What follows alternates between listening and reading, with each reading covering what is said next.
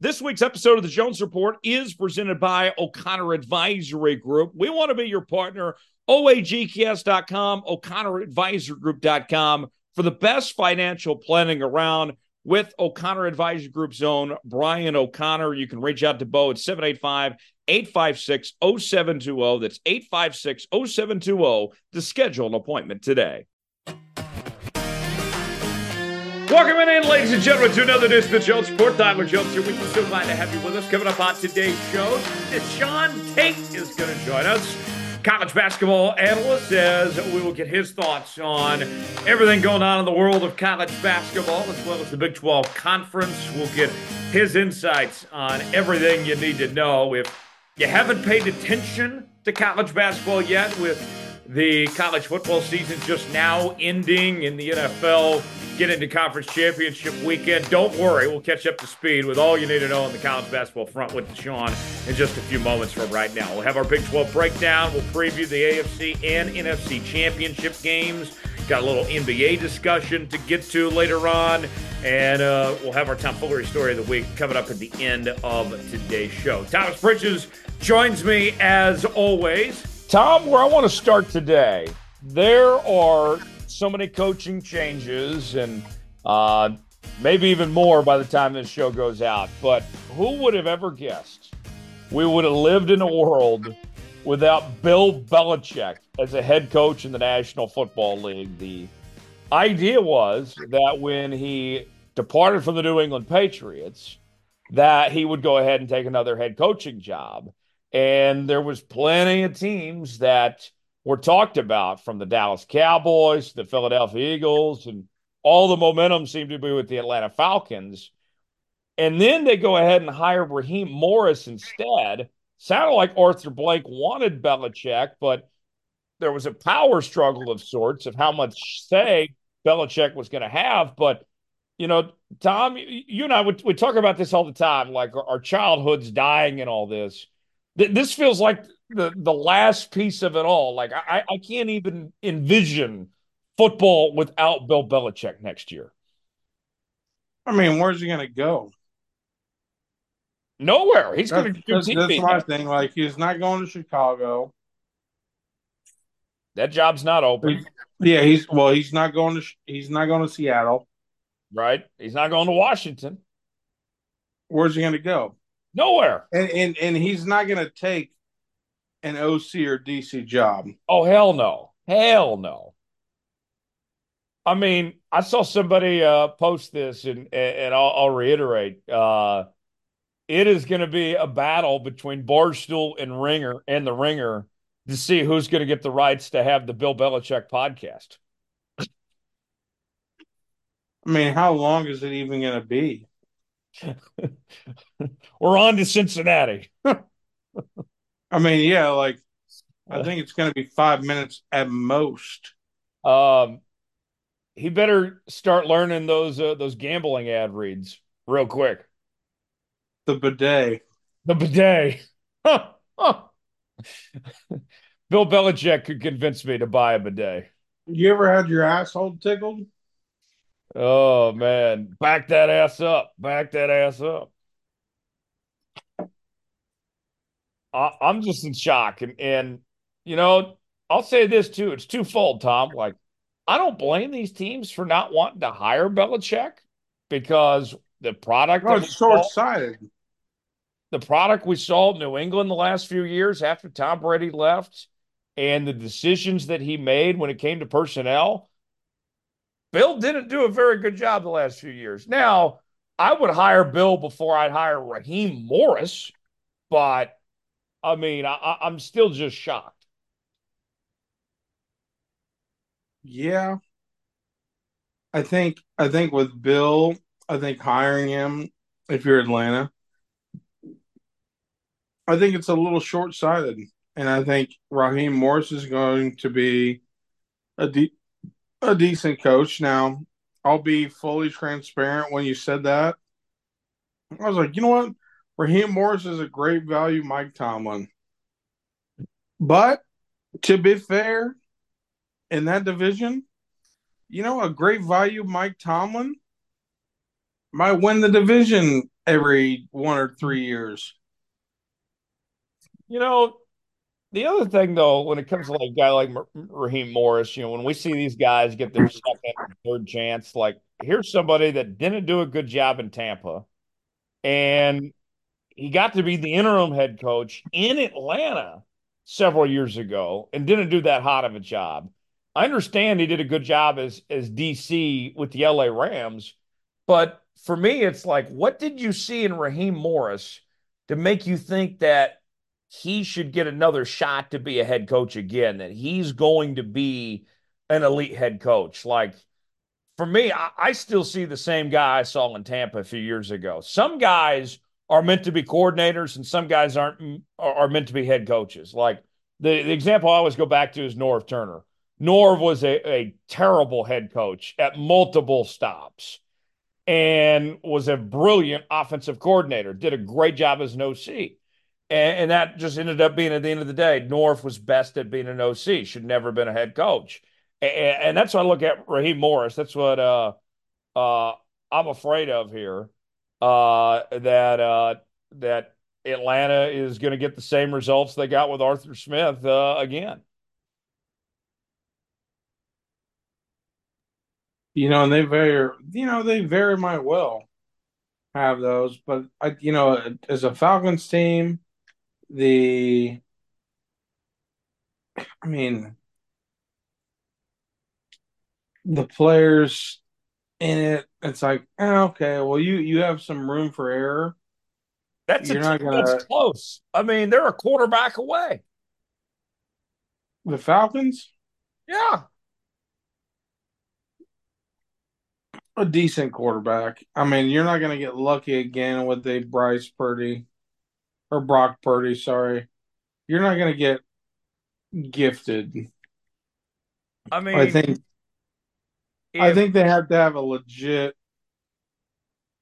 person. if they signed Kirk Cousins tomorrow, they would immediately be the favorites to win the NFC South next year. Well, I mean, yeah, but that's easy to say. I mean, the Saints don't have anybody. The Panthers don't have anybody. I mean, at that point, it's your words up against Baker, who I hate to say this has been incredible. Yeah, and I he's mean, I think he relies on Mike Evans. They could have a better tight end, right. Um, but the looking running back's great. Rashad White's great, and the defense is actually probably at least mid tier if you want to get down and dirty. at Baker, one of his big problems throughout his career is he constantly changed OCs time and time again. And he's going to have another new OC now that Dave Canales took the Panthers job. And so you look at these head coach openings. The openings now are the Commanders and the Seahawks, and the other coaches that have been hired. We mentioned Carolina gets Canales. Vegas goes with Antonio Pierce in house. The Chargers get Harbaugh. Falcons go Raheem Morris. Um, Tennessee goes Brian Callahan, and the Patriots go Gerard Mayo. I think there's only one home run hire that's been made. I love the Chargers getting Jim Harbaugh, pairing him up with Justin Herbert. I think that's a fantastic A plus plus hire. The other ones are just kind of milk toast. Yeah, I think that's a really good way to put it. Like, I'm not convinced by any of the 49ers hires. I'm not convinced by any of that team. And I'm as a Rams fan, I'm really waiting on for the longevity purpose. I'm really waiting on, hey, what is Seattle going to do? I think it's going to be Dan Quinn. And, I can live with the Dan Quinn hire, Tom. I don't think it's the best hire they could do. I don't think it's the worst. I prefer them go with a guy like Vrabel, for example. But you look at Dan Quinn, things started out hot in Atlanta, no pun intended. Um, Kyle Uh-huh. Shanahan did a great job as his OC, and Matt Ryan won an MVP. They went to a Super Bowl. Shanahan leaves, things went downhill from there. Tried to make Sark his OC. Sark had no business coaching in the NFL. Sark's a good coach, but he's not an NFL coach. Derek Carter was an awful OC. If you're Seattle, you're going to go this route with Dan Quinn here.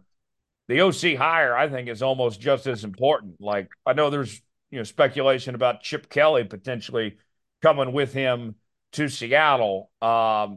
That to me is the thing. Like you can hire Dan Quinn, but you better hire a home run offensive coordinator here. I mean, yeah, they have some things to figure out, and it's a long off season, but at the end of the day, like there are some books to check, right? Like you still have to do your diligence, like you have to, and if Right. you don't, then at that point you're just still on a paycheck. Yeah.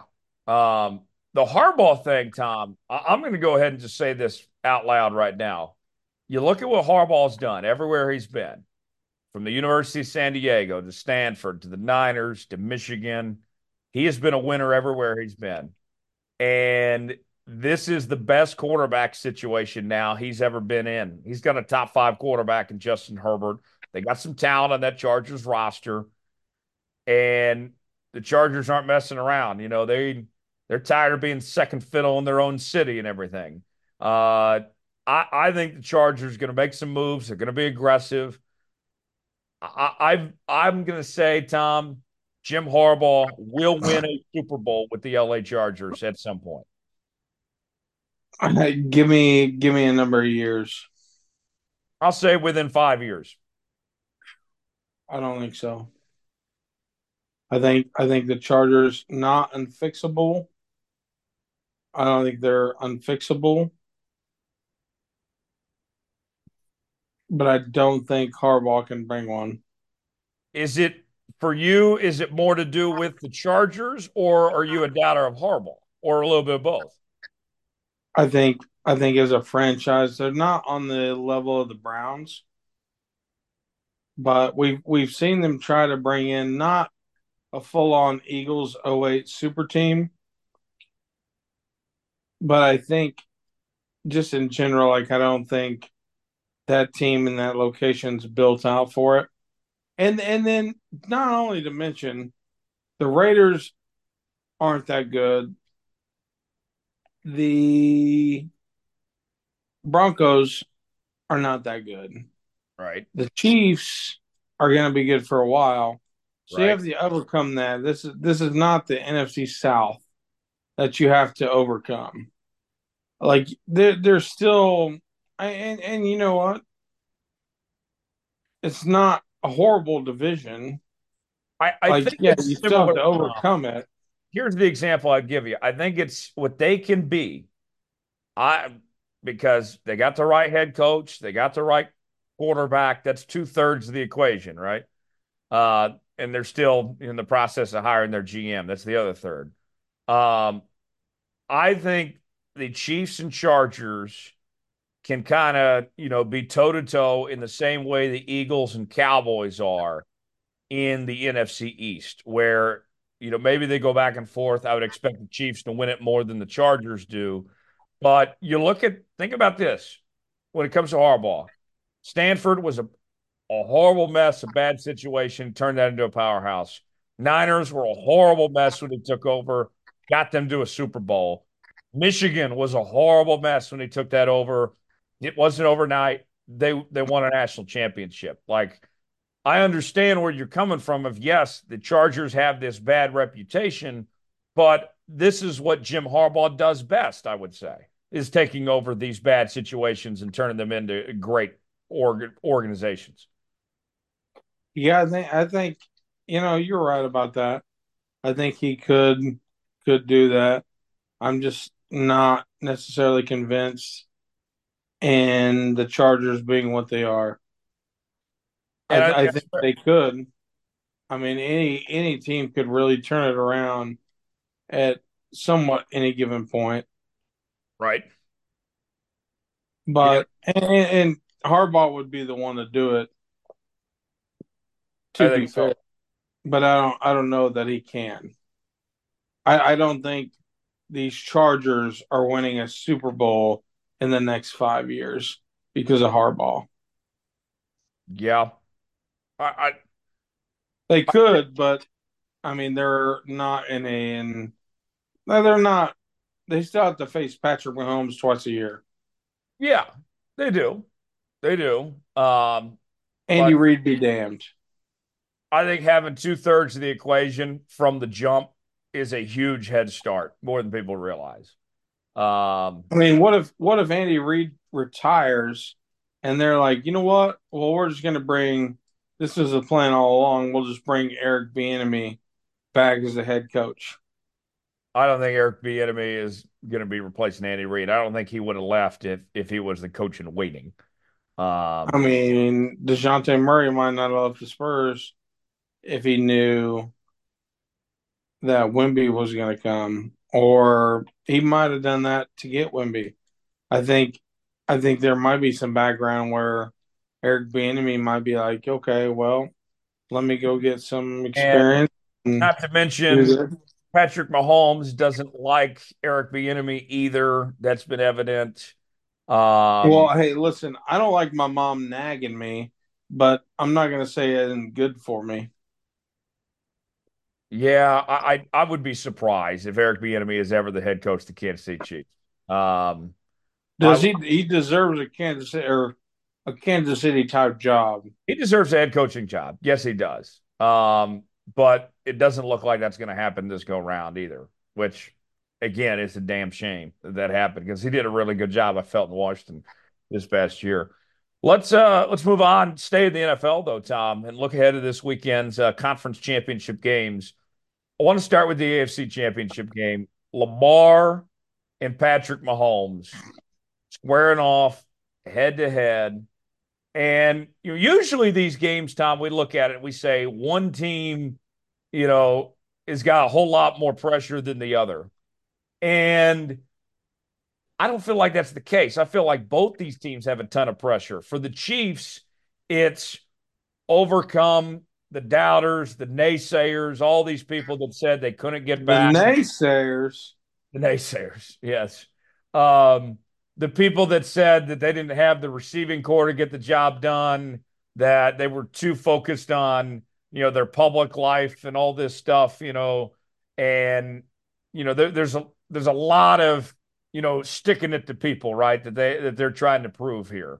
And the Ravens, it's very similar. It's all those naysayers that said Lamar can't get it done in the playoffs, that Lamar doesn't have a good enough arm to win, that their receiving core wasn't good enough, and what they invested this year with Zay Flowers. Then it was, oh, you can't do it without Mark Andrews, and Isaiah Likely played great. Now they get Mark Andrews back. Both these teams, it's interesting, very rare going into a conference championship game with an edge, with something to prove.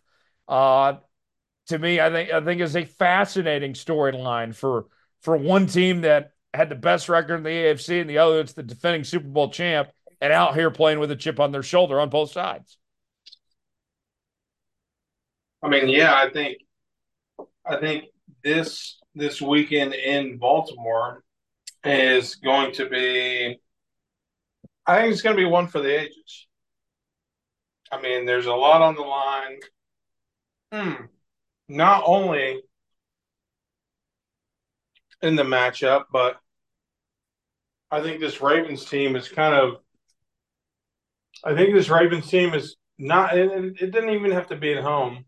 I think this Ravens team is pissed because they're like, okay, we've been disrespected for a couple of years. Yeah. Not only Lamar, like they've been one of the best teams, but the least talked about teams because it's been Chiefs, Bills, Bengals. That's been it. And in the Ravens, too, you talk about patience, and we were talking about coaching earlier. This is their first conference championship in 11 years. And John Harbaugh's still there. They stood by John Harbaugh's side, and through thick and thin, the entire time they said, we got the right coach. And to stick by Harbaugh the way they have and to be rewarded, with the changes he made to the staff, bringing in Mike McDonald as his DC last year, who's done a hell of a job, bringing in Todd Monken as his OC this year, who's done a hell of a job here. It's quite the remarkable story for that group there. Like you talk about stability, with Steve Bisciotti, their owner, with Ozzie Newsome involved, Eric DaCosta, they have rode the ship and have put in the work to get to this point and trusted the process, if you will, Tom. I mean, they have very much Phillips, not Phillips, Philadelphia 76ers trusted the process. I'm not saying that's why they're at this point, but they have, trials and tribulations through this whole process without getting over the top. Right. And they could have easily given up on this. They could have moved on from they could have shit the bed. They could have ran this into the ground. Oh, yeah. I mean, think about how close they were to not having Lamar back this year and moving on from him.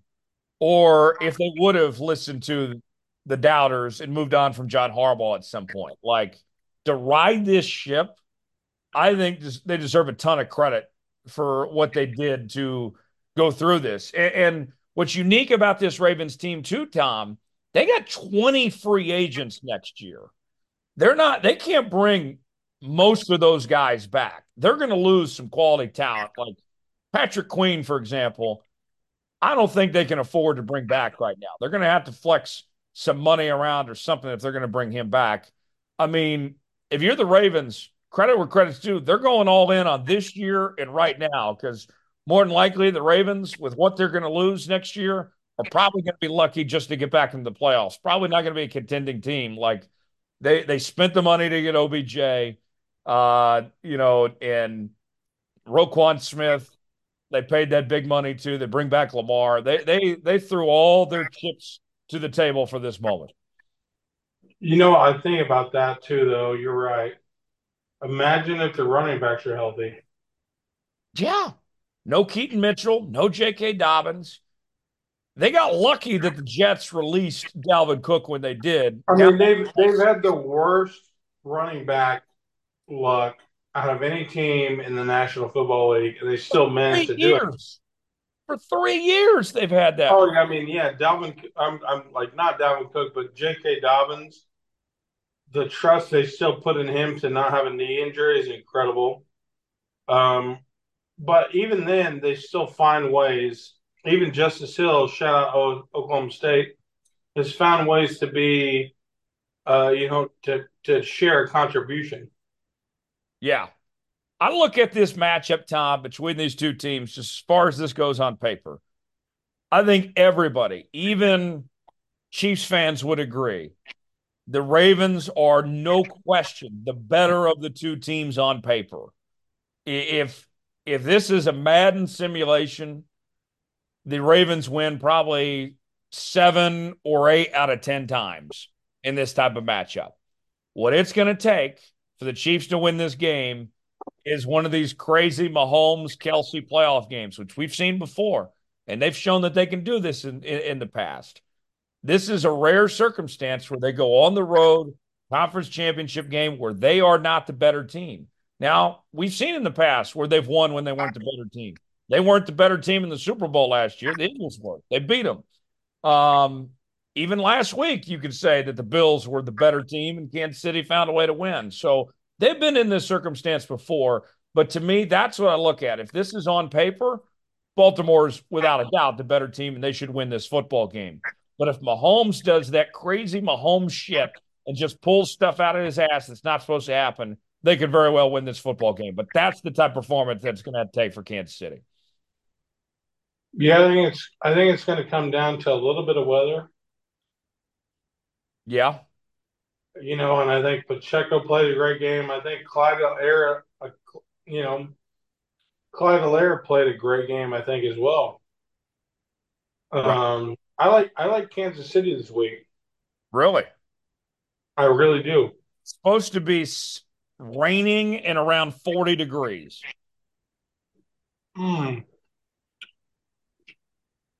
To me, if the Chiefs were winning to win the Super Bowl, if it wasn't Mahomes, I think the second Super Bowl MVP would be Rasheed Rice. I think that's the difference maker this week, and I think that's why the Chiefs win this week. Rasheed Rice is playing well.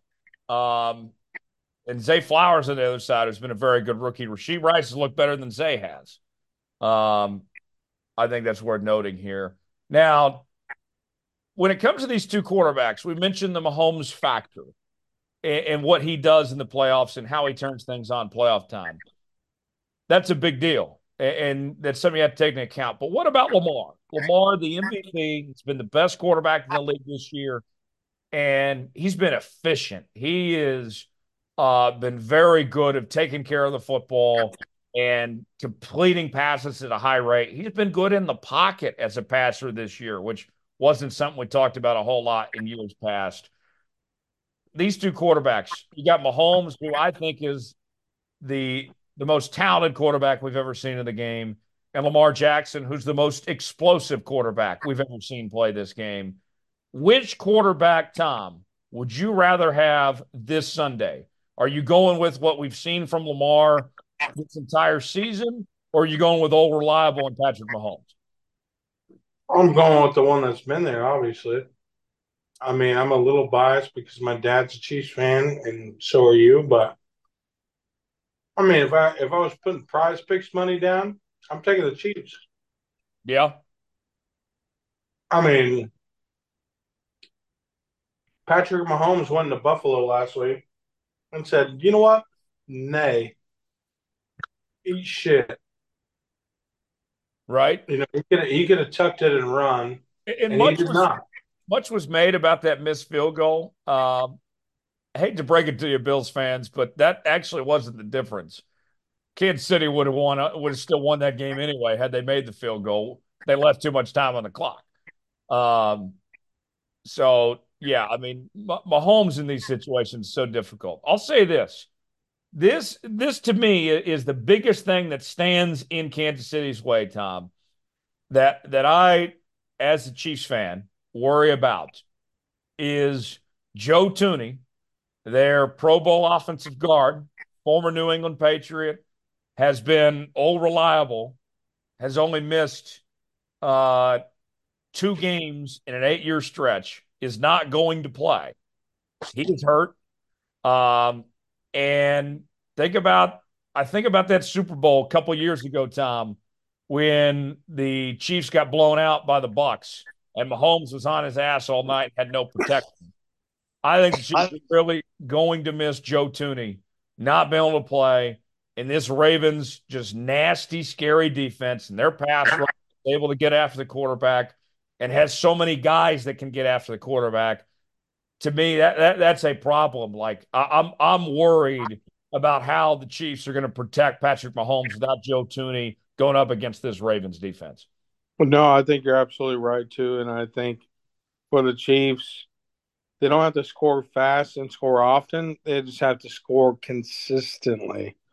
Yeah. Like take your don't sue me. Take your fucking time, slow down, and get in the end zone. Yeah. Let's shift gears now. Take your time. Yeah. Before we shift gears to the NFC Championship, you're going with the Chiefs. I'm going with the Ravens this week. I hope I'm wrong. Obviously rooting Yeah. obviously rooting for the Chiefs. Just don't tell Chat Sports. Uh, Uh-huh. it should be a fun one this weekend for sure. So, I, but yeah, that's how I see this goes. The NFC Championship, Lions and Niners. Um, I'll say this: Niners got away with one last week against Green Bay. Absolutely. They on paper, and that's why these games aren't played on paper. We were just talking about on paper the last game. On paper, Niners were a much better team than Green Bay was. And Green Bay had a chance. You could argue Green Bay should have won that game last week. Then you look at Detroit, toe to toe with Tampa. They pull away. They finish the job in the fourth quarter. They had a strong finish, I felt. Detroit did. You go into this week, Niners are at home. Detroit hasn't played a road playoff game yet. Should be a hostile environment there at Levi Stadium. Niners look like a complete football team. They look like the better team on paper, but the Lions have some momentum. The offense is going. And the other thing I'll bring up, Tom, everybody's been talking about, myself included, that Lions defense statistically isn't that great. Not that good of a defense.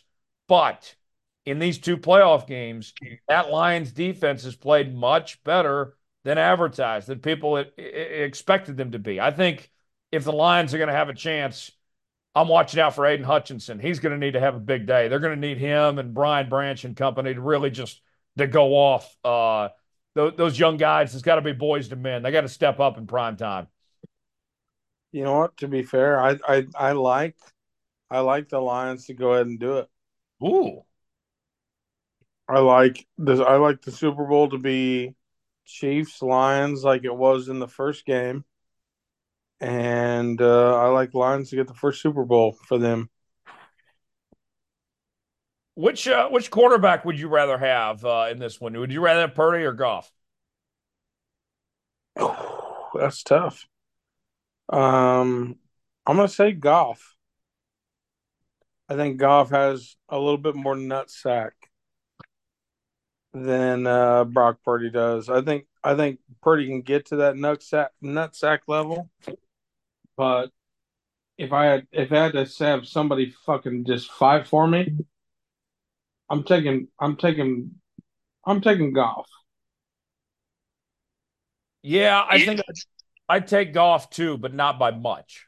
No, Um, no, it's not by much. But if I had to have some motherfucker put it on the line for me, I'm taking Goff. Goff I can think Purdy can get there. I think Purdy can get there. I think he's has the ability to, but this is Jared Goff, and Jared Goff has a chip on his shoulder bigger than Mr. Relevant. Goff can make more throws, deeper down the He's got field. the stronger arm. Right. He's got a stronger arm. Maybe no Debo either. That's what I was Or going to get to next. No Debo. yeah, Debo's had a down year. Brandon Ayuk's been the better receiver between the two. Um, without having Debo there, that certainly changes things. And we talk about comparing the quarterbacks. One of the things about Brock Purdy is the safety nets that are surrounding him. Um, here's another one. Are you in the taking game. Laporta or are you taking Kittle? Well, Laporta's hurt. He's not playing either. Yes, Though he played in the Rams game. no, Sam Laporta was out for the Rams game. Well, I think no, he had a couple catches and he definitely played in the Bucks game. Um, to me, that's when I look at Brock Purdy and the theme that we've seen throughout the season, the big question mark, kind of like we talked about JJ McCarthy earlier. If you take the protection off, the safety nets, if you will, what do you get out of Brock Purdy? We saw 4 interceptions against the Ravens earlier this year. Um, we saw a 3-game losing streak when Trent Williams and McCaffrey and guys are hurt. You take Debo Samuel out, that's a scary proposition. How can he get the job done? Can Kittle and Ayuk and McCaffrey be enough for Purdy to work potentially without Debo Samuel? I think that can work for one game. I don't know if I would trust not having Debo for the next two for the Super Bowl as well. Mm, I wouldn't trust not having Debo against the Ravens if it ends up being that way. Yeah, I think they might get away with it with the Chiefs, barely. right. But like, let's think back to this team doesn't really have Mark Andrews. Yeah, If they did, if this Ravens team did, you could see them even getting past this 49ers team and being like, oh, okay, well, but we have Mark Andrews is supposed to be back this week, that's huge. and I think at this point, I love Travis Kelsey. And I Isaiah think Likely played very well in his place. Yeah, if you wanted to put up Noah Grayson and Travis Kelsey versus Isaiah Likely and Mark Andrews, I'm taking the Ravens. Yeah. Like if you had to pick the better tight end group, absolutely. I don't think that's the stickler necessarily. Um, I think Andy Reid's a better coach than Harbaugh, Right. and I think Isaiah Pacheco might be the link that gets the Chiefs back, um, to their second Super Bowl in 2 years, and then what the third and four. Um, I think really, if you want to look at it, because I think the Super Bowl winner comes out of the AFC. If you want to really look at it, I think it comes down to Pacheco versus Justice Hill and whoever else the Ravens can put at running back. Yeah. By the way, in the Laporta thing, quick correction. You're right. Yes, he did play those 2 games. My mistake. I was confused by he was on the injury report this week. Yeah, he wasn't productive necessarily, but he was there. Yeah, he had 3 catches against the Rams, 9 against the Bucks, but he's back on the injury report this week. Didn't practice on Wednesday. Um, I so would hope he would play. yeah, I would hope so too. We'll I see. would just say it's like, you know what? Go out and put your dick out on the table. And if your dick gets broke, then you can fix it in the off season. Um, They need him. they do. They need him badly. I wonder, to me, the thing that makes the Niners go, why I like them to win this game is simply down to they got the best player on the field, Christian McCaffrey. When Christian McCaffrey plays well, the Niners win. We've seen it's a simple recipe in the NFL. I know Bo's not here this week, but Bo talks about this all the time. You want to win in the NFL, you got to run the football well. And who is the most consistent running back in the league right now? Christian McCaffrey. I And thought I thought you were gonna say let me when finish. Let me State finish. Senior Hold on. Hold drinks. on. Let me finish it. When McCaffrey runs well, when things are going right, the Niners are unstoppable. They can't be beat. I think every time he rushes for 75 plus yards, they win. And I don't see that Lions defense. Credit where credit's due. They've played better the last few weeks. I don't see how they slow down Christian McCaffrey. And I don't think it's Brock Purdy that makes the difference. I don't think it's George Kittle. I think this is one of those games where Christian McCaffrey goes off. Yeah, I could see him doing that. I think I think Detroit's very good against the run. And you know, your favorite saying is, when we drink, we score. I'm kidding. I'm halfway kidding. I think 49ers Super Chat will be involved, but you know, logistically, I think the Lions can slow them down. I'd be very much. I would be very excited if the Lions got to play Detroit. I think that could be a huge difference inside versus out. I think it's supposed to rain this Oh, no. weekend. No, no, not in San Fran. It's supposed to be a beautiful day. Oh, it is. Well, Goff is from Cal, and I think Gibbs has to play a big role. I think the Lions have to run, and I think it's going to be a close game. For what it's worth, I'm going to take the Lions by field goal. I Okay. think it's Lions Chiefs. Okay. Um, so there you have it. That's our look at this weekend's championship games. Tom's got Chiefs Lions. I got Ravens and Niners. The logo theory comes true. We're only 2 wins away from the logo theory proving true. I will say, worth noting in that Ravens Chiefs game, Sean Smith is the head official. And this goes against the logo theory. It goes towards the other theory about the NFL rigging things for the Chiefs. Sean Smith, his road team win percentage is the highest of any official in the NFL. Uh, so he tends to like road teams more than others. So, and they just haven't put it on the Chiefs game. May have hit the panic button the NFL did there on that front. Uh, our Big 12 breakdown coming up in just a bit. I got some NBA discussion I want to get to later on. Tom Foolery, of course, plenty more to get to. But let's go ahead and get to our Big 12 breakdown this week. Tyler Jones, Thomas Bridges here with you, the Big 12 breakdown. And as we do each and every week with our hot takes that we give consideration to on football or basketball front, either one. Tom, where you want to go towards this week? I think OSU faces West Virginia this Saturday in Galleria. Here's my hot take this week. If Mike Boynton, who was up by, I don't know, he was almost up by like 15 points against TCU the other night, end up losing it. If he loses this weekend to West Virginia in Galleria, I think that's it. You think he's done by Tuesday? If he loses the West Virginia, the only team worse than OSU in the rankings, I think he's done.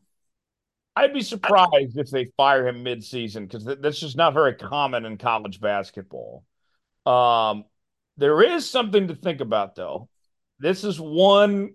This could be the one way I see Mike Boynton getting fired mid-season. And hear me out on this, folks. I don't know how many people are aware of this, but Doug Gottlieb moved back to Stillwater several months ago and has been working as an analyst for the basketball department, advising Mike Boynton. And we all know that Doug Gottlieb, his dream job has been to be the head coach at Oklahoma State. He's still doing his daily radio show and all that stuff. Oklahoma State's been very adamant, like why they have not ever hired Doug Gottlieb was because the lack of coaching experience. This could be their one way to give Doug a shot is make him the interim head coach, see what he does, call him the shots as the interim head coach for the rest of the season. And then if he does well, give him the job full time. If not, then you go hire, a real coach and do that thing. That could be the one scenario I see playing out as far as firing Mike Boynton goes, as if they want to give Gottlieb a shot at being an interim head coach here as a trial run of sorts, Tom. Would you be shocked? I would still be surprised. Yes.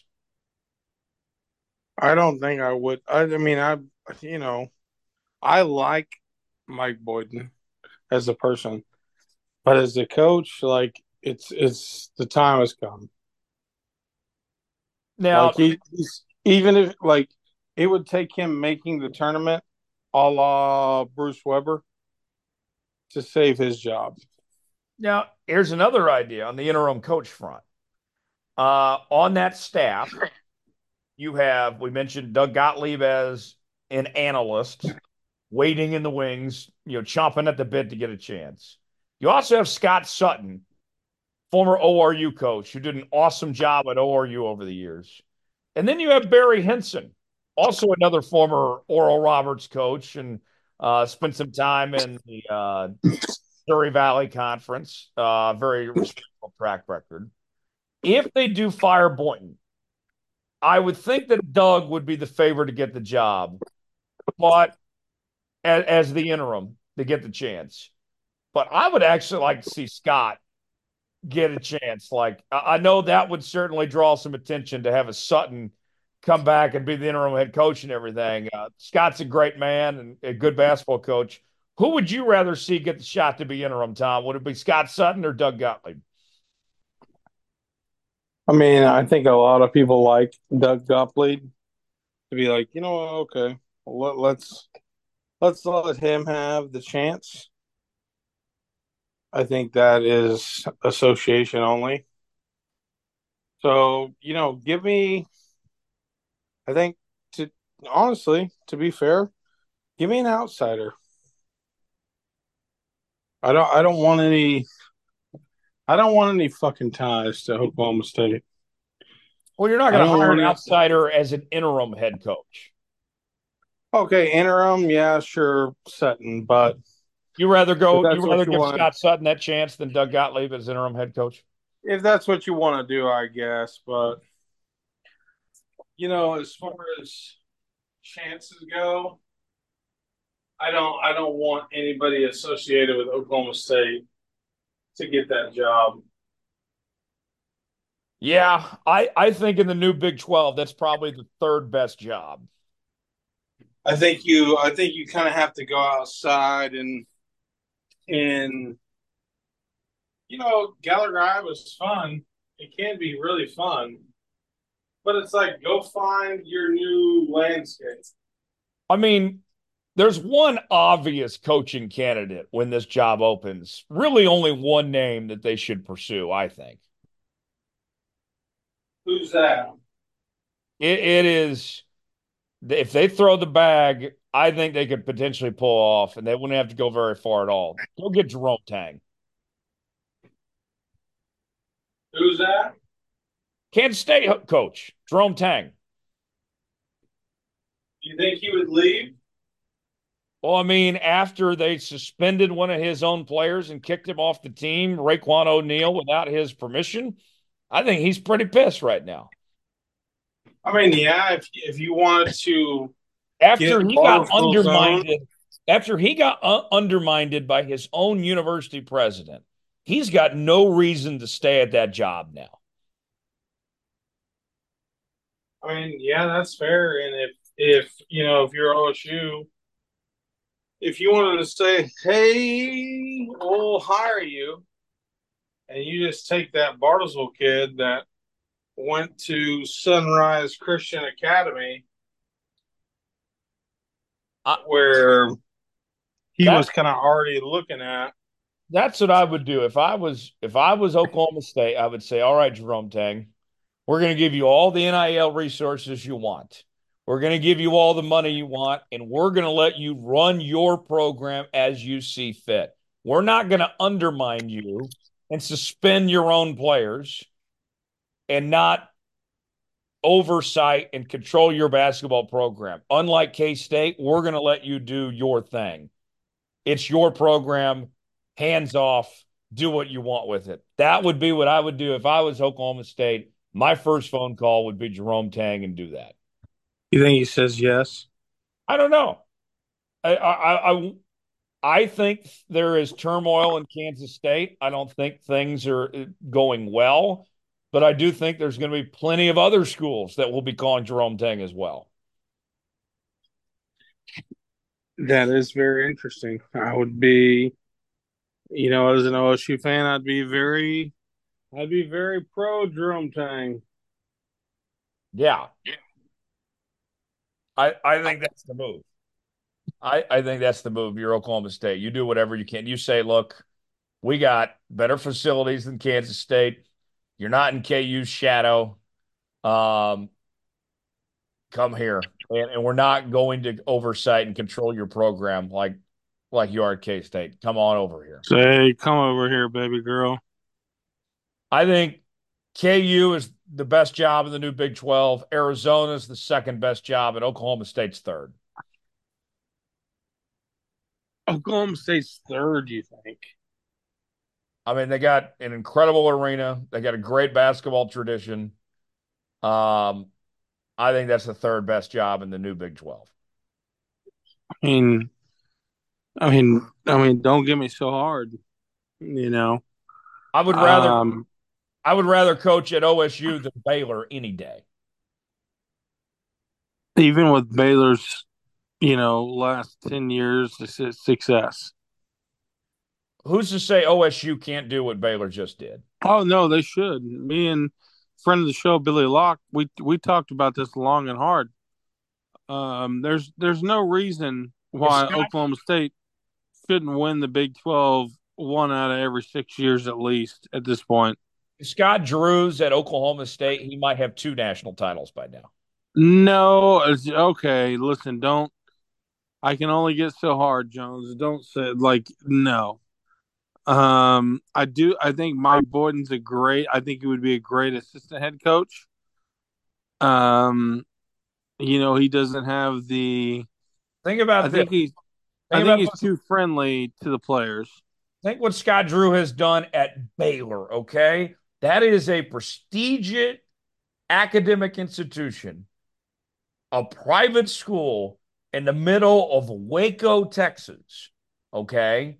And he won a national title. He's turned them into a top 10 program every single year. Oklahoma State's a better job than Baylor. If Scott Drew is there, I think they have two national titles. There's a whole lot more to work with at OSU than there is Baylor. And how much are they paying Scott Drew right now? A lot. And we don't even know because they're a private school.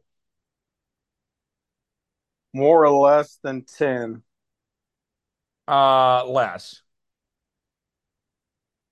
And so you're saying that if Scott Drew said, "Okay, Oklahoma State, we'll take your money," he would have them a natty ship within 7 years.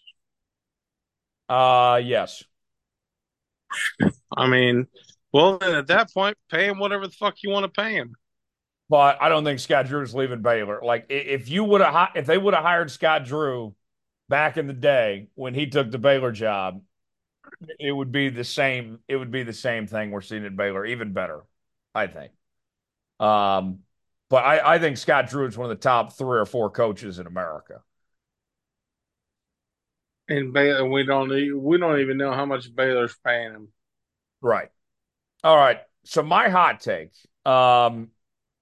as we went a whole nother tangent on the Oklahoma State job. Well, I mean, we did, but it was good. It was very good. I'm going to reel it in back to the football side of things. Um, Brett Yormark this week said the Big 12 is looking at some midweek primetime games, something they've done in the past, periodically, but maybe a set package where there's a Big 12 midweek game, whether it's like Wednesday or Thursday or Friday night, something like that, every single week. It's something they're examining, something they're talking about. My hot take, and it's a hot take because I think most people would disagree with this. I think that's a great idea, actually. I love the idea of having midweek primetime football games. Put the Big 12 in the spotlight, put it on ESPN or FS1, whatever it may be, and let's have the stage to ourselves one night a week. Think about what we mentioned basketball. What has Big Monday done for the Big 12 basketball wise? It has been incredible to have that showcase every single Monday night on ESPN in prime time. I argue the Big 12 hoops would not be what it is today without Big Monday, bar none. That has been one of the biggest assets to our league has been Big Monday. Let's do that for football. Why not? Wednesday, Thursday, Friday, something. Let's have our own. No, no, no, no. Let's have our own package. Wednesday? I don't care, whatever night it is. No, at least it's going to be Friday night, and it's going to be the shittiest matchup of the week. No, no, no. Let's put a good game on Wednesday. I don't care what night it is. Well, hey, you can take fucking KU, and you can take those shit fucks out in Lawrence and put them against fucking UCF. No, no, no. Let's put a good game on Wednesday night. I said I don't care. Wednesday, Thursday. No, I mean this ain't fucking Maction. It's got to be Friday and Saturday night. I agree with you. They could take hold of it. Put one on. We're not doing Wednesday, Thursday. I'm not doing Thursday because I don't want to compete head to head with Thursday night football. Fuck Thursday night football. I mean, if you want to put the fucking Raiders versus Browns, and you got KU versus Tech, I'm watching KU Tech. Well, you're in the minority. Raiders Browns. 13 million people are going to watch Thursday night football, and you're going to be lucky to draw 1 million or 1.5 million for. Well, I'm just saying. I'm just speaking personally. Then don't even do it. Friday night and Saturday night, I think are I think Friday night is where you start. Do not put do not make the Big 12 a action conference. I think putting a game during the week would be really good for this league. Wednesday night? I don't care what it is. Uh, No, that's horrible. why? Who's playing Wednesday night? I'm Every week? you got 16 teams now. Are you, I mean, okay, look at it as a college student. Are you going to go out on a Wednesday night to the game? Yeah. Hell No, yeah. look at the what's the biggest city in the new Big 12? Uh Phoenix. Yes, Phoenix maybe a little bit bigger than Fort Worth. Yeah, Phoenix is bigger. Yeah. Okay, so okay. Well, I mean, I guess Boulder is yeah, you can't I really mean, count that as Denver. we play But basketball games every think about night. this. We Think play okay, basketball games every night what is of the the week. smallest? What is the smallest school they could play on a Wednesday night? Probably Iowa State and Ames. Yeah, and then you're gonna take a home game away from them on a Saturday, and you're going to affect the economy of that city. I mean, we play basketball games every night of the week as is. Fuck basketball. This is you can't the Ames, Iowa doesn't get fucking but maybe 12, not even 8,000 in on a sold out night in Ames. You're not gonna get the same in Jack Trice Stadium. You're not gonna sell that out. You're not even gonna get a big stadium presence on a Wednesday night or even a Thursday night. You're going to affect this is like livelihood shit. You're going to affect the livelihood of the local economy in these cities if you just say, yeah, you know what, we're not going to do a Saturday game because we want to pay the rich fucks a TV contract.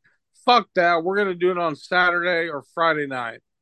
Okay. I mean, good luck I, falling. I Keep falling behind the Big Ten and the SEC. Then like well, fuck them. Like this affects local economies. Like during COVID, we saw a lot of that. I want as much as I fucking hate Lubbock, and as much as I fucking hate Ames, and you know what, even fuck Norman, Oklahoma to the day I die. It affects the waitresses, the waiters, the bartenders. It affects all that, and even all these college students now, these college football players are making hella money in name, image, likeness. They should. I get that, but it also affects the local economy in terms of these waiters and waitresses. Do not put a game on Wednesday.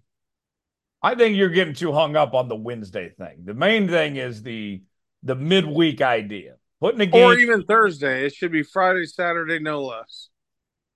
I think think of it as a consumer. Like you're trying. There's so many games. Yeah, think of it as a season ticket member. I've been a season ticket member. I'm not driving to Stillwater on a Friday night when the game starts at 6:30. It's going to take Yes, longer you than would. that. Yes, you would. Yeah. Well, I mean, yeah. How long? That's going to cost me a vacation day or a half day to get there and park and tailgate at 6:30 at night. I don't want to do that. You'll do it. You'll do it. You'll No, fall, maybe one game. and that's all you're asking for is one game. I mean, they did it this year with K State, and look at K State's dumb bitch ass. They lost to Oklahoma State, and they're going to lose this year too. Fuck K State. And if it had been KU, Oklahoma State would have probably beat the dog shit out of your team. Okay. So You're getting way off track here. Circle in. Put it on a Monday Night Football. Yeah. Well, you're not again. No, we're not trying. Yeah, exactly. It's do not put Big 12 football on a Wednesday night. You're getting way off track here. This No, that's fair. Do not put Big 12 football on a Wednesday.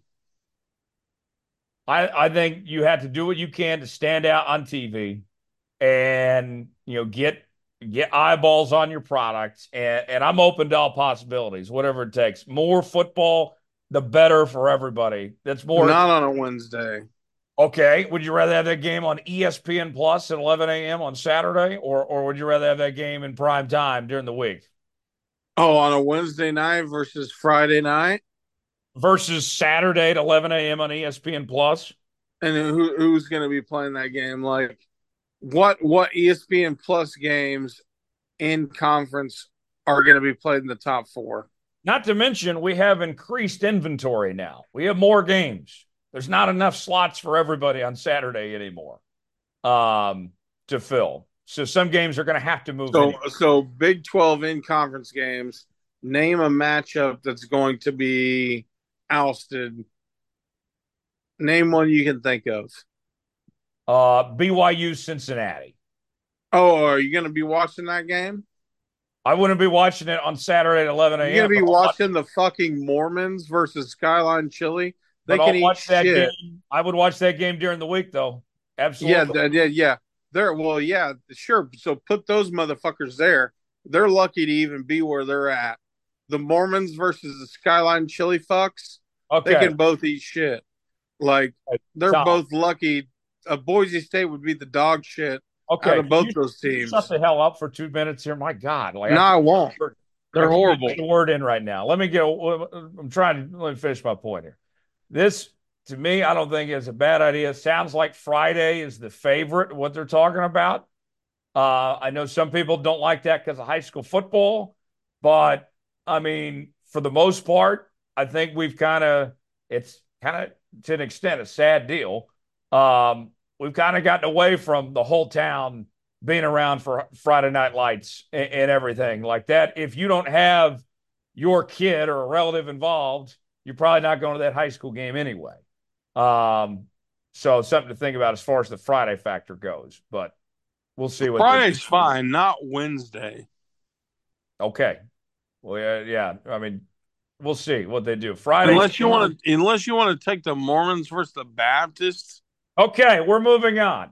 We're moving Ha on. ha ha. We are moving on because Tom is not keeping focused here. No, youth group in Waco. Sure, go ahead and attend youth group in Okay, Waco. we're not taking shots at people's religion here. We're not doing that. Not that you just get what I'm saying. Wednesday's not going to We're work. not doing this. We're not doing this. Okay, We're doing it. we're better. We're better than that. We're better than We're that. not. We are definitely better than that. We're not doing. We're not doing. We are Okay. not doing midweek games for the new Big 12. We will do midweek games. We'll put OSU on every Wednesday night because We'll put KU on Tuesday nights on not anything. whatever that is. We'll play on Bally Sports. You're worse than Jose right now. I'll do it.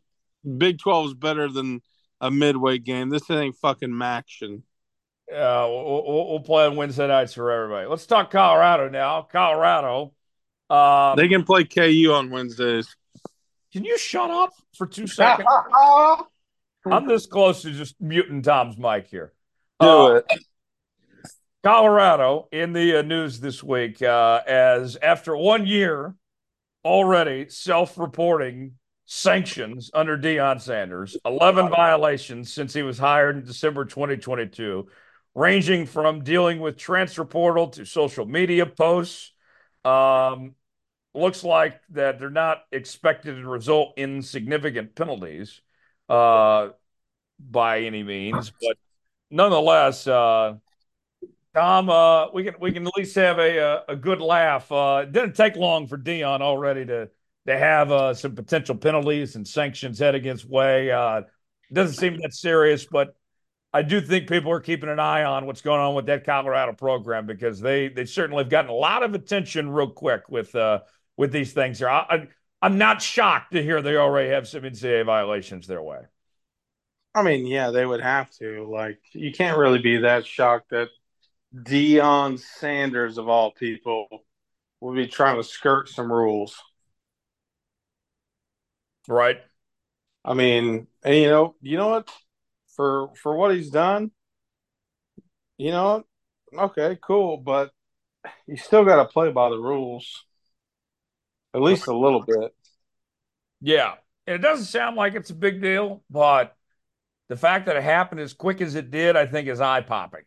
Um, in this day and age, too, like I know Jim Harbaugh was part of the reason why he left. Was due to the NCAA violations that he, acquired there at what was going on at Michigan. But in this day and age with NIL, where you can pay the players straight up, and recruiting right now, you can bring in as many players you want. Like it's the Wild West. There's less rules than there's been.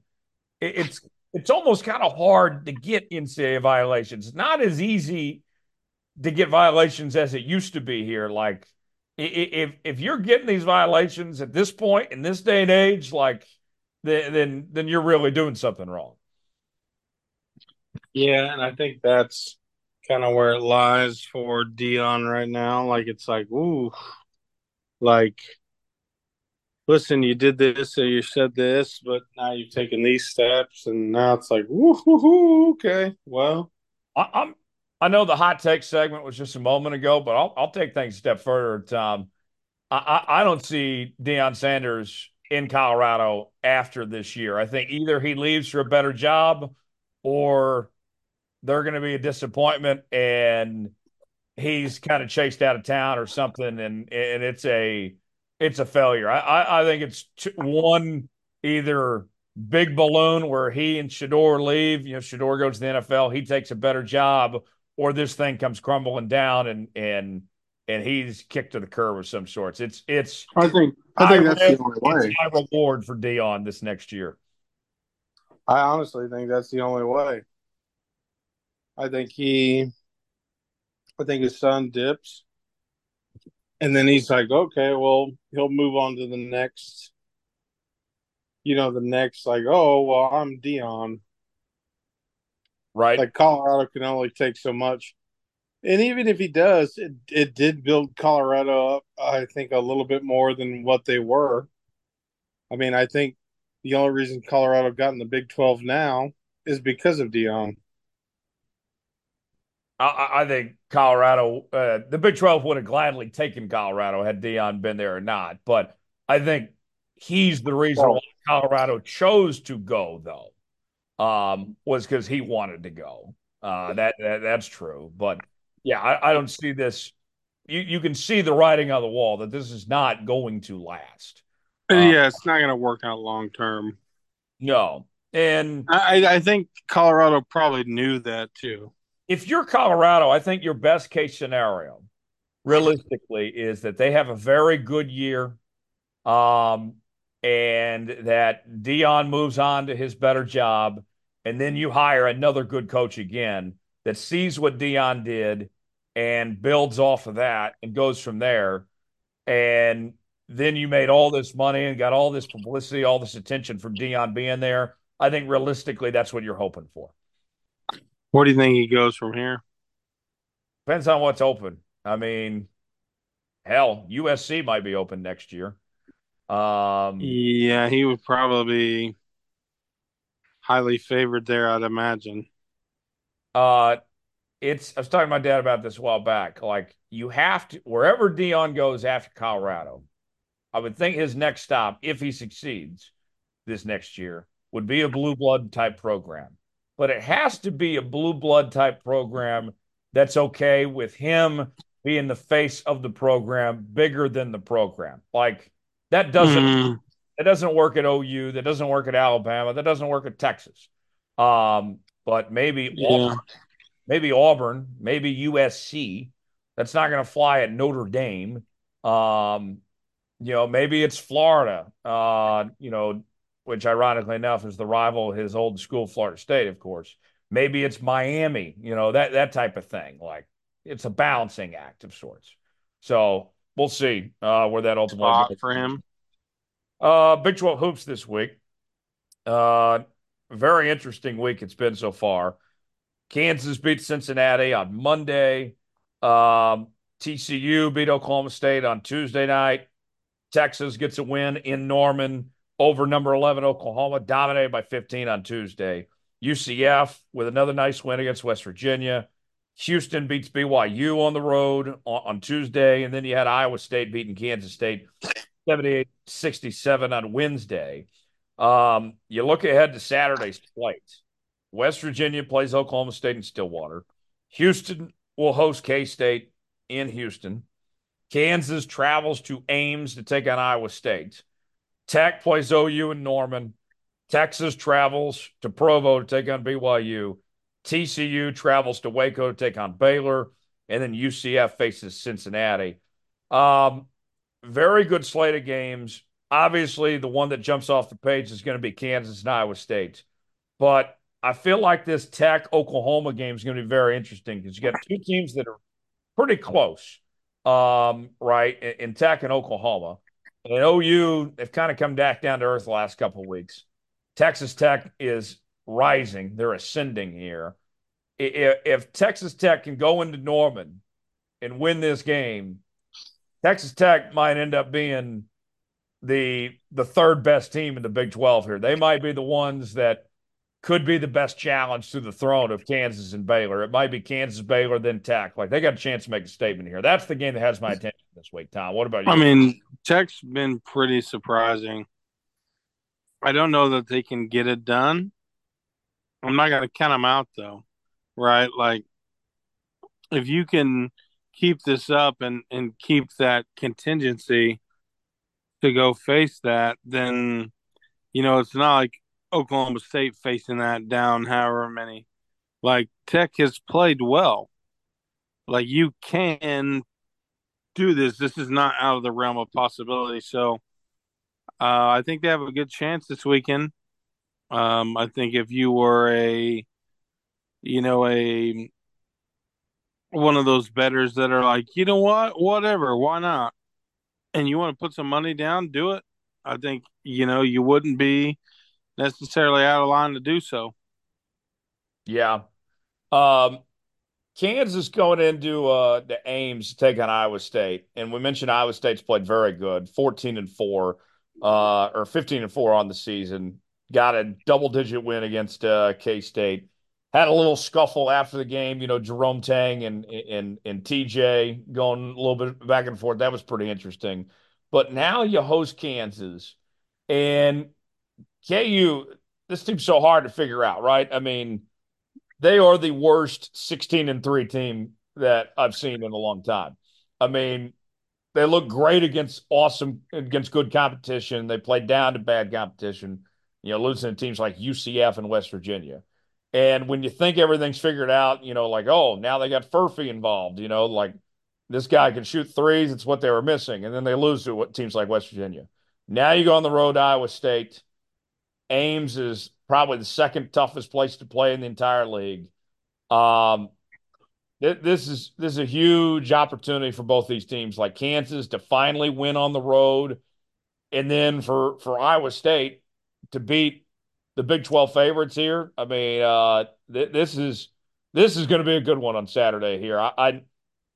And based on the inconsistency, I kind of lean towards Iowa State right now, Tom. What time's the game at? 12:30. So it's not like it's like a late night game. I think a late night game might give, maybe KU a little bit more of a advantage. I don't know. That's between different 12:30. fans. I've been to a day game at Hilton before, and that place will still be rocking. Yeah, yeah. I mean, I think I wouldn't be shocked if Iowa State did it. I think it's going to be close though. That's one of the games that now that the NFC AFC championships are on Sunday. If you don't have anything going and you're a casual college basketball fan, sit down and watch this one. Yeah. You won't be disappointed. Um, and then kind of last thing, looking at the standings here. Tech's at 4-1 atop the league standings. And then you got Iowa State, Houston, KU all at 4-2, K-State 4-2 as well. And then Baylor at 3-2. It is wide open, this league is right now. a lot of good teams, but not one great team at the moment. If I were to predict, Tom, of how this league's going to shake out, I'm going to guess that we have a split conference title between Kansas and Baylor. I think that's the most likely scenario is that they share the Big 12 championship. Kansas wins one, Baylor wins the other, and it's a split conference title. That's what I would guess. What would be your pick? Who wins the Big 12 right now if you were to guess? I think you are very admirable in picking that, and I And would probably Houston, I would probably in say fact, that too. let me add one more point. Houston, some of you are probably going to be coming at my throat saying, "What about Houston?" Well, I I I think Houston's going to get their gauntlet of sorts. They're gonna falter. They're going to take their shellackins in the Big 12. They're a very good team, but I think they are a bit overrated. I know they're number one in Ken Palm, number one in the net rankings. I get all that, but Houston went through an easy non-conference schedule. They've already taken some L's, and they haven't even got to the heart of their competition yet. I like Kansas and Baylor a little more than I do Houston. That would be my pick. I think Houston's very good. Don't get me wrong, but I don't think they're as good as Kansas and Baylor. If we're going to be all honest, I don't care what the nerd numbers and the analytics say. Houston's not as good as those two. No, I think and I think they could be very susceptible to take a quick L in the Big 12 tournament. I think KU and Baylor. I think you're absolutely right. I think they could match each other. If I had to pick one outright, I'm going to go with what I know. I'm still going to pick KU, but you know, I like that you said they could share the title because both teams are very good. And listen, Jones here. Hey, we're not even at the beginning of February. I think by the first third of February, we were going to kind of really know, like, okay, we said that every year, and we've been right every year of like, there's going to be a team that comes out and starts making it. And I think for the favorite, which we both kind of agree might be KU, really depends on is Hunter Dickinson going to continue to fuck and is he going to stay healthy? And if he does both those two things, then I'll put 20 down on KU winning the ship. And I hope I'm wrong, honestly, about Houston. I would like to see nothing more than them to compete in. It'd be awesome if that final game of the regular season between Kansas and Houston is for the Big 12 championship. That'd be great. But I need to see more. I know that, Tom, like people love the Ken Palm numbers, the net rankings, all the analytics, all these things say Houston is the number one team in the country. But the eye test still matters. Like you they are not prepared for what's ahead of them in league play. They played a soft non-con. They're already taking their lumps already. Yeah, I mean, and if they can't, keep up, like it's one thing to keep up in the Big 12. I mean, if you're in the Big 12, you have to keep up every single night. Like you have to be ready to go. You can't just take a licking and then get back to it. So I mean, and I think Kelvin Sampson's one for the job for sure. But the first year out, they're not going to get the job done. Yeah. Stop worrying about what Ken Palm and the net rankings say, folks. Trust your eyes. Houston ain't it. Oh man. More to come here on the Jones Sport. We're gonna talk some NBA coming up later. Also got Tom Foolery as well. Stick around. Join us now on the program this week. Pleased to welcome in Deshaun Tate, who covers college basketball as a college basketball analyst. You can check out the Tate's Take podcast as well as all the other stuff that he's doing. And I got to tell you, we had a great time at the Final Four with this guy last year, and looking forward to running it back in at Phoenix. And I was thinking about Deshaun as I brought you in. Deshaun, he's a guy. He'd go to jail for you. uh, yeah, that's you. You brought me back on that one. I wasn't expecting that when you didn't tell me that in our pre-show conversation, but that was definitely a riot. And listen, I'm looking forward to meeting up with you again and joining you on in Phoenix. And we gotta step out and hit the Phoenix streets a little bit, and maybe have a couple cold beverages, a couple adult beverages, if you will, and kind Yeah, of open it up a little bit. well, and we gotta drink a little bit for TJ Yeah. since he doesn't drink. We gotta carry the weight for him. Yeah. Yeah, seriously. I'm looking forward to it, man. I I, can't wait. I can't wait either. Deshaun, let's dive right into it. The college basketball season so far. I know a lot of people are just starting to pay attention with this being conference championship weekend in the NFL, Super Bowl in a couple of weeks. But for those that may be the casuals or just catch up to speed, what an exciting year it's been already. There's not one dominant team, it seems. A lot of parity in college Mhm. hoops right now. No, there's not. It's crazy to think about it the way it's been transpiring. But if you think about it, it's kind of feel like it's been this way the last few years. Like I'm not sure the last time that I felt like, we entered a season where it was like, okay, this team's gonna win the national championship and they're gonna run away with it from the beginning of the season all the way through to the end. It's like, see, I told you so. I not only knew this one, everybody knew this one. Of course, we kind of felt like last year that might be North Carolina after returning everybody on a run to the national championship game and then didn't even make the NCAA tournament. So it just kind of goes to show you how, the rankings and all that kind of stuff doesn't matter nearly as much as the games that actually have to be played during the season. This year, again, much like other years, you don't have to wait until March to get some madness. There's been some November madness, December madness, January madness already. I got a feeling we're not done with that yet. And there's going to be some February as well. I mean, whoever would have thought we'd see some of the upsets that we've seen. We have had a chance to see who thought Kansas would go into Central Florida, against UCF and come away with an L on that one. And then, of course, you've got, Michigan State, who's probably the most surprising / disappointing team in the country this year, opening up in the top five and losing in the first game of the season to James Madison and haven't been in the top 25 near look like they're climbing back into it anytime soon. So it's been a little bit crazy, but that is why we all love this time of the year as we get closer to March because of the unpredictability and all the kids that are trying to show themselves to be playing for something.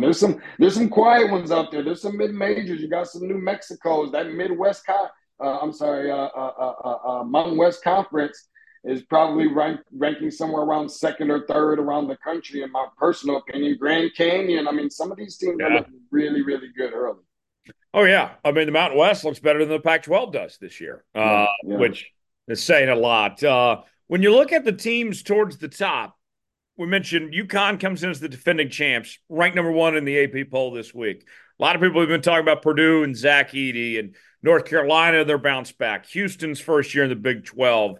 Dalton Connect in Tennessee at number 5. Kentucky and what Calipari's done at 6. And then there's Kansas, who was the preseason number 1, hanging around Hunter Dickinson Company at number 7. If you had to pick one, who is the team you like the most at the moment, Deshaun? I'm not, and I wouldn't dare just say this because they're the team at the top. But that team is Connecticut. I mean, I think that they've been the most consistent without being very consistent. I think they've been the most consistent amongst all the teams in the top 25. And obviously, I do give them a little bit of extra credit because when you are not only a blue blood program as they are, but in addition to that, losing quite a few very key contributors to last year's national championship team. You've got the target on your back, the big red bullseye on your back for against everybody, and you still come out and show yourself very well. And obviously also without one of your lottery picks for a decent amount of time as well, big man in the middle. So we could likely be looking at, and I've been saying this all year long, the first back-to-back national champions since Florida 06-07. Yeah, pretty remarkable what Hurley's done there with that program to get back to where they were and be contenders once again. Big week ahead in college hoops. A lot of good games on the slate this Saturday. What catches your eye? What games you're looking forward to this weekend, Sean? Well, there's so many. There is a good amount of them. Specifically within the Big 12. I'm looking at Kansas, who has definitely looked really, really good. Like, is anybody going to be able to beat this team? To being a team that's just like, wait a minute, I'm willing to excuse this loss, or I'm willing to excuse that loss. But then some of these are just kind of like, I'm not so sure I want to consider them as my favorite, even though they do have, some of the best players around the country, obviously, and are up for Player of the Year awards. And you could put Arizona in that same conversation. Looking at them on the road this week against Oregon this weekend. Oregon, typically a pretty fairly tough place to play. Dana Altman always got his team looking pretty good. There's always, there's even the, staying within the Big 12, there's always the Kansas State at Houston. This is the first year that Houston's going to get a crack at, Big 12 supremacy. And Kelvin Sampson has his guys, ready to go and whatnot. And got some really good players, some good guards, obviously. But I'm not sure that anybody can play remotely close to that style, anyways, that Houston plays with, unless you are Kansas State or Texas Tech. So that'll be interesting. I mean, Seton Hall's done a really good job. They're going to be right there playing a team that I think is good in Marquette, but I'm not sure that they're as good as everybody else thinks that they are. There's another one here I was looking at. Kentucky in the SEC. Kentucky playing on the road. If they thought it was a hostile environment during that 20-something point blowout win on the road against South Carolina, they're going into Bud Walton Arena against Arkansas, where you just asked Duke earlier this year. That is an extremely tough place to play. And of course, I'll put a little asterisk on this other one. If you're looking for a very intriguing mid-major game, it's probably going to be the Dayton Flyers on the road at the Richmond Spiders. I think Dayton's somewhere at around 12, 13, 14 consecutive wins or something. I think that Richmond is at 9 in a row. This one is being played in Richmond, Virginia. So there's a lot of them to keep your eyes and your ears open for, and I'm really excited about each and every last one of them. Oh yeah, no doubt. Should be a fun weekend ahead. So many good games, here on Saturday coming up. Let's just kind of shift gears now to the Big 12. You mentioned the Big 12 with some big games this weekend. I want to talk about some specific teams in our league here. Let's start with those Kansas Jayhawks. And, I look at that Kansas team, Hunter Dickinson, Kevin McCullough. They have, maybe the best 1-2 punch in the country with those two. And you add in, KJ Adams and DeJuan Harris, like that team looks good. And now we've seen Murphy come alive and be that 3-point shooter they needed. 1-5, Kansas, I'd argue, Deshaun, looks like the best team in the country, just talent-wise, 1-5. But there's not much beyond that. They don't have much depth. Do you see that being an issue for this Kansas team of not having much to go through after 1-5? I think it can be, but I'm not concerned about that nearly as much. Only because, a lot of teams tend to kind of shorten down their rotations anyways as you get closer to March. Make no mistake about it. Obviously, when you start talking, I think you'll be really hard pressed to find anybody on paper that would take, a starting five over Kansas. And even looking at, the resume of some of these other guys, I can't think of the guard right now. I think it's number 10, I believe. Maybe his number is not 10, but DeJuan Harris. DeJuan Harris, yeah. DeJuan Harris has a resume like no other. Those things translate an important time of the year as well. And so, when you factor those little things in, KJ Adams is a man. I know he's a little smaller, game is a little bit different, but just reminding me with that build of like a Thomas Robinson, he's stout, he's a big guy and he plays fearless and he's very athletic. And Kevin McCullough with a couple of the triple doubles that he's had, earlier so far this year. And I mean, they're really tough, but so is Iowa State at Iowa State. When you start thinking Iowa State, something about their basketball and football program, they find a way to squeak out some wins, add a number to the left side of the result column when they're playing at home. They do a phenomenal job there, and you are definitely on upset alert when you play against those guys in their gym. Hunter Dickinson, what a fine addition he's been to this Kansas team. I mean, we've seen what Bill Self has done with him in the rotation. I mean, somebody that was already a star at Michigan and looks even the part at Kansas. Tell me about your thoughts, just what we've seen out of Hunter Dickinson and already in his time with the Jayhawks here. Everything that I've expected, that emotional leader, that vocal leader, and you got to always have somebody with a little bit of that trash talk in him a little bit. He's he's a lot of fun to watch. One of the things I love about it the most is that he backs it up. He's hated. He knows that he's hated. He goes a little overboard sometimes, but in the end, as long as you're declaring yourself the winner, and in most cases, Kansas is always going to be in position to do so. I like to think that they will be right there in position to potentially being the number one overall once you start measuring up who Purdue has played during the regular season. Maybe, depending on what UConn is looking like around that time of Selection Sunday. They're going to be right there. But Hunter Dickinson, he's good. I mean, he can step out, shoot from outside. He's a banger. There are some moments when I think that he tends to kind of disappear and let his emotions get the best of him sometimes.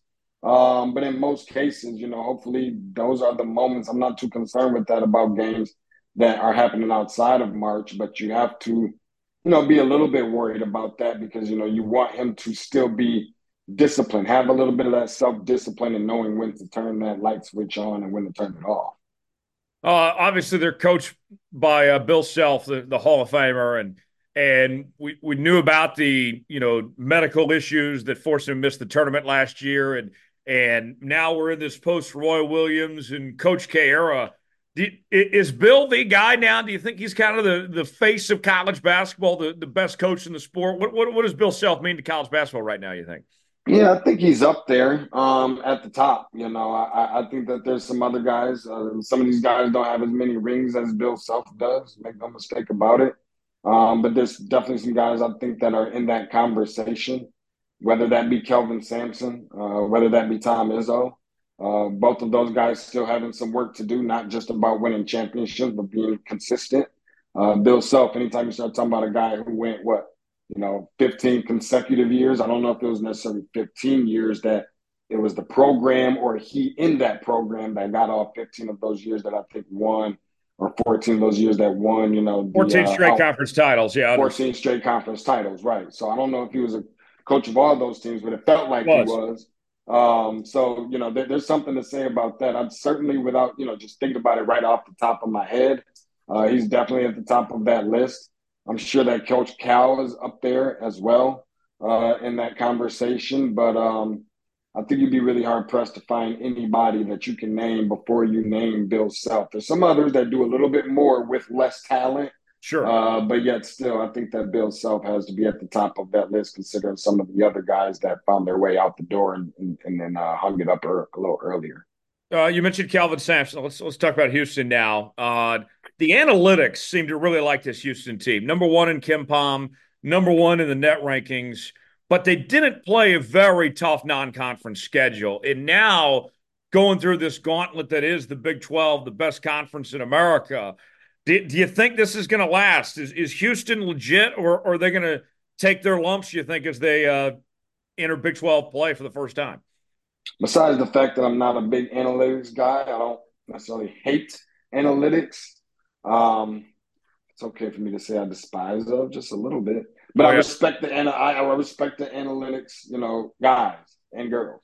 That being said, I think it's a combination of both. You got to beef up that non-conference a little bit if you're looking at number one overall, but it is Houston. They're definitely in a much tougher conference, so I think that helps them.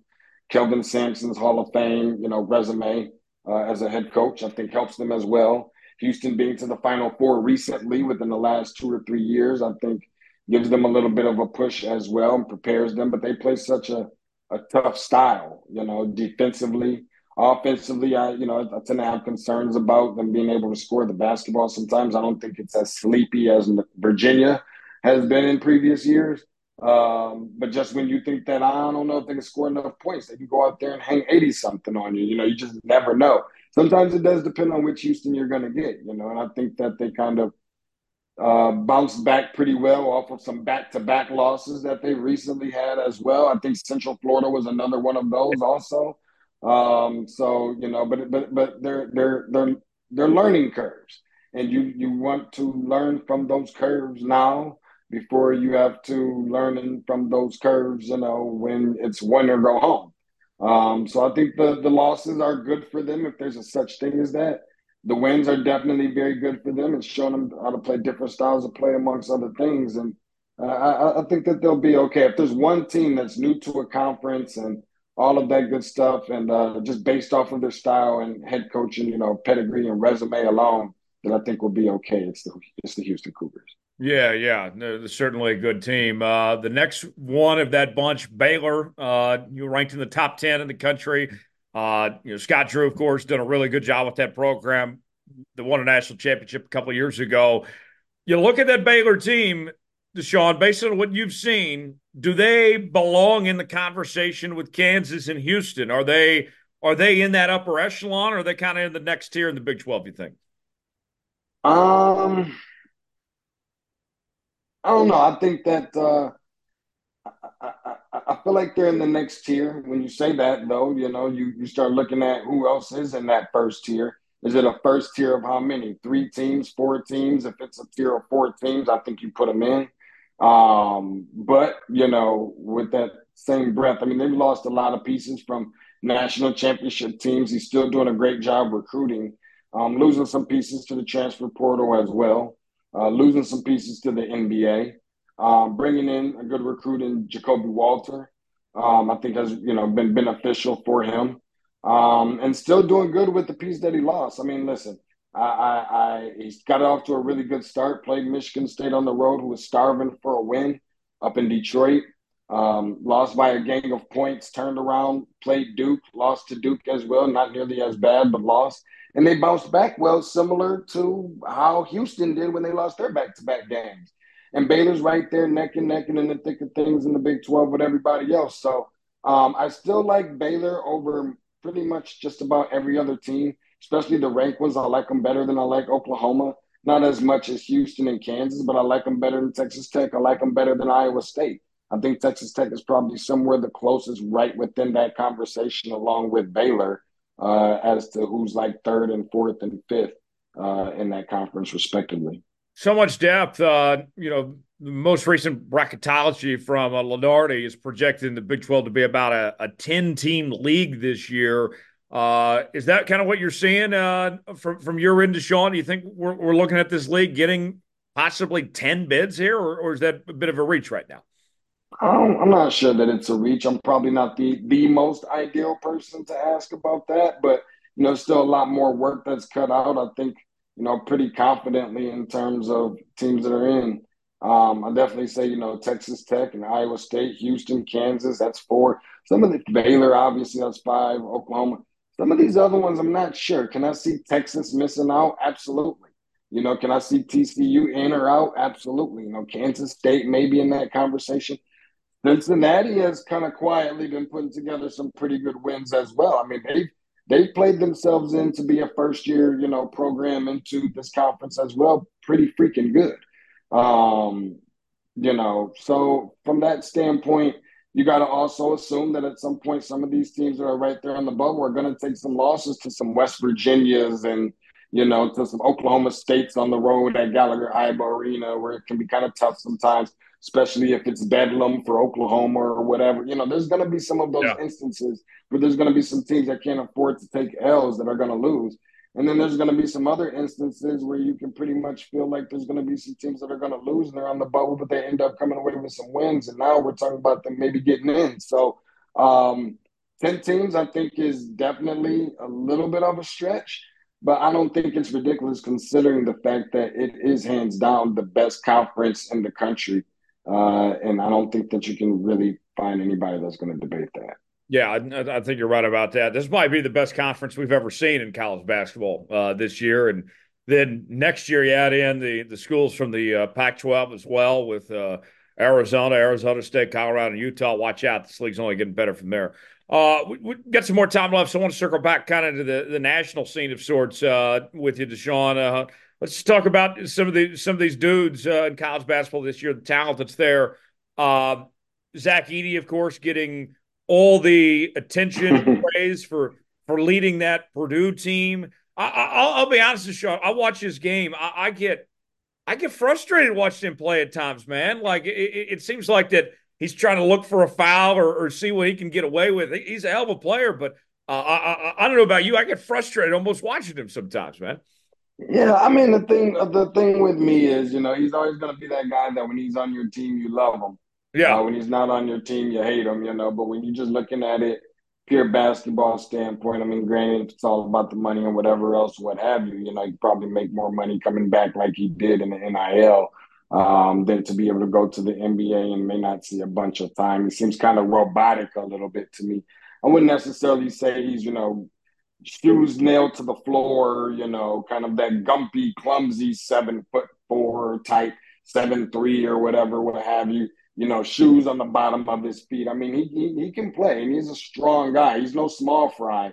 He's kind of in that mode of like a Boban, whatever. But just enjoying him on this level, I think he's hands down the National Player of the Year. There's going to be some other ones that are going to challenge him for that. I think Kevin McCullough and Hunter Dickinson and maybe one or two others, if you will. But he's at the end of the day, regardless, that team has something to prove, and he's done a good job so far of just because he's a big guy, he's gonna get fouled a lot, and that's just the reality. That's just what it is. He's gonna dunk on guys, and people are gonna say you're supposed to do that.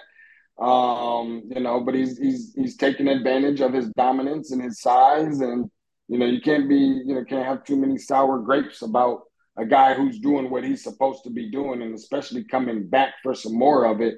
People are trying to, find a way to kind of game plan and do their homework against him, but that's something that's really, really hard to do. Plus, the players around him are also, assisting in that because with their extra year of experience, an extra year of maturity, an extra year of development, helping put him in a position and this team to where we don't have to be concerned with seeing the same thing that we not only saw last year against a 16 seed, but recently against some 13 seeds and some 15 seeds.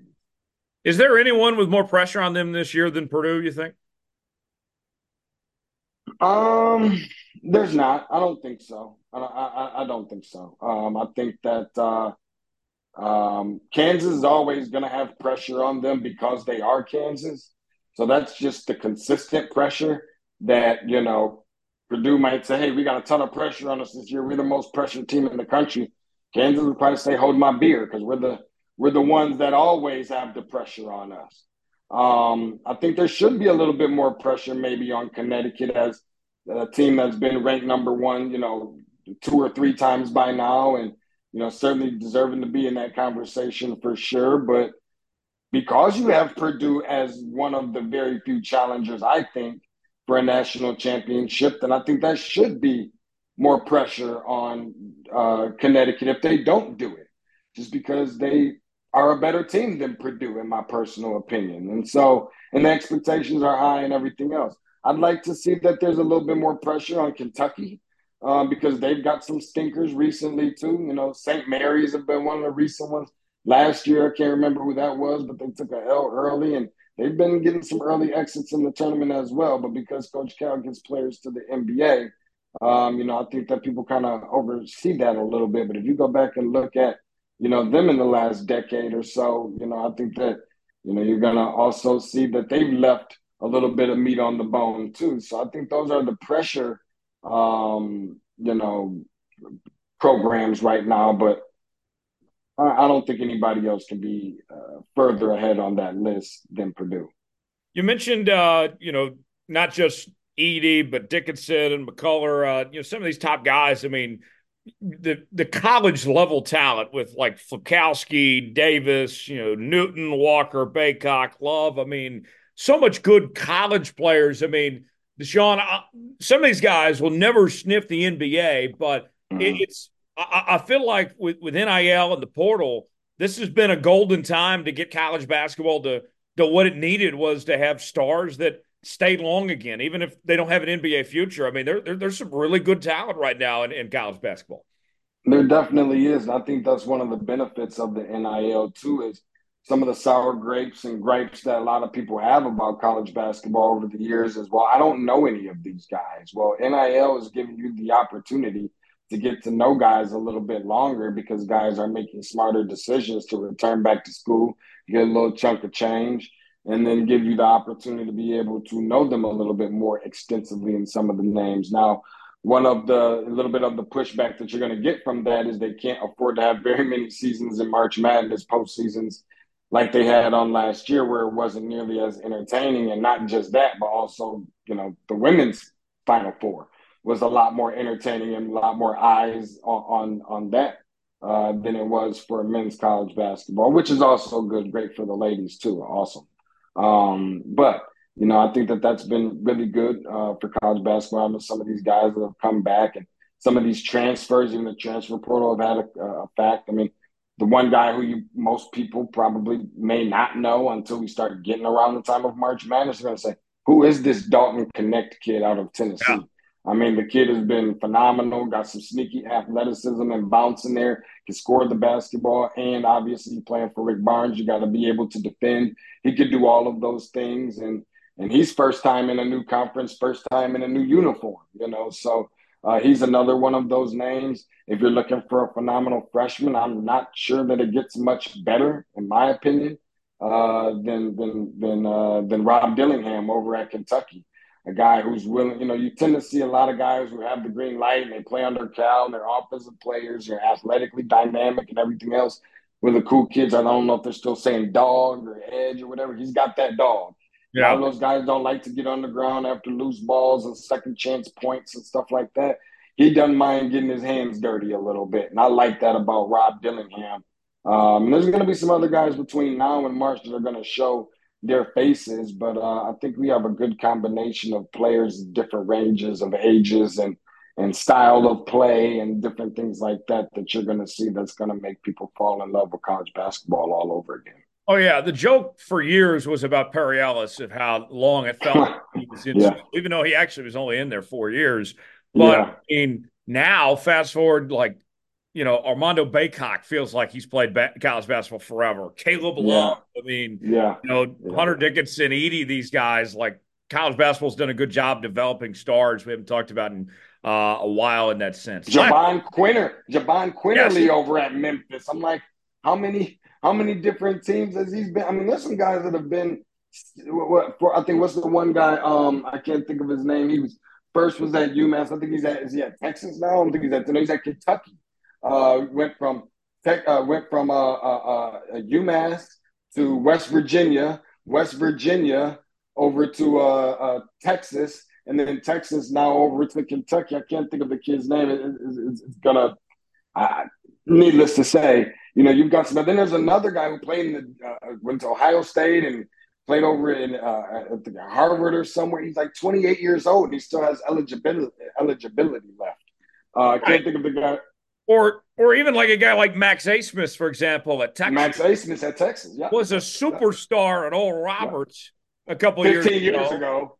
You probably forgot about him, that he was still playing college basketball. All of a sudden now he's the go-to guy at the University of Texas. And it's good for him too. I mean, it's a whole nother experience he gets to have going from Oral Roberts, a private Christian school in Tulsa, Oklahoma, to Austin, Texas. I think it's been great for the sport, honestly. So, Deshaun, last question. We'll end on this. I know you're a big NBA guy too. What do you think of kind of the talent in college basketball as far as potential pro talent goes? Who are some guys you got your eyes on there? This year's draft, not nearly as many guys. I mean, like I said, I know that I mentioned, Rob Dillingham. I think he's going to be, a really good next level prospect. I think Isaiah Collier can be, but it's going to take a little bit of time. I mean, there's a few different guys for sure. I think that it's been okay. It's been pretty good. Getting some guys, to come over to the NBA level and find their niche, find a way. Sometimes it's hard when you get dumped down to that overpopulated and, oversaturated G League. Sometimes you go down there and, you can't find the light at the end of the tunnel.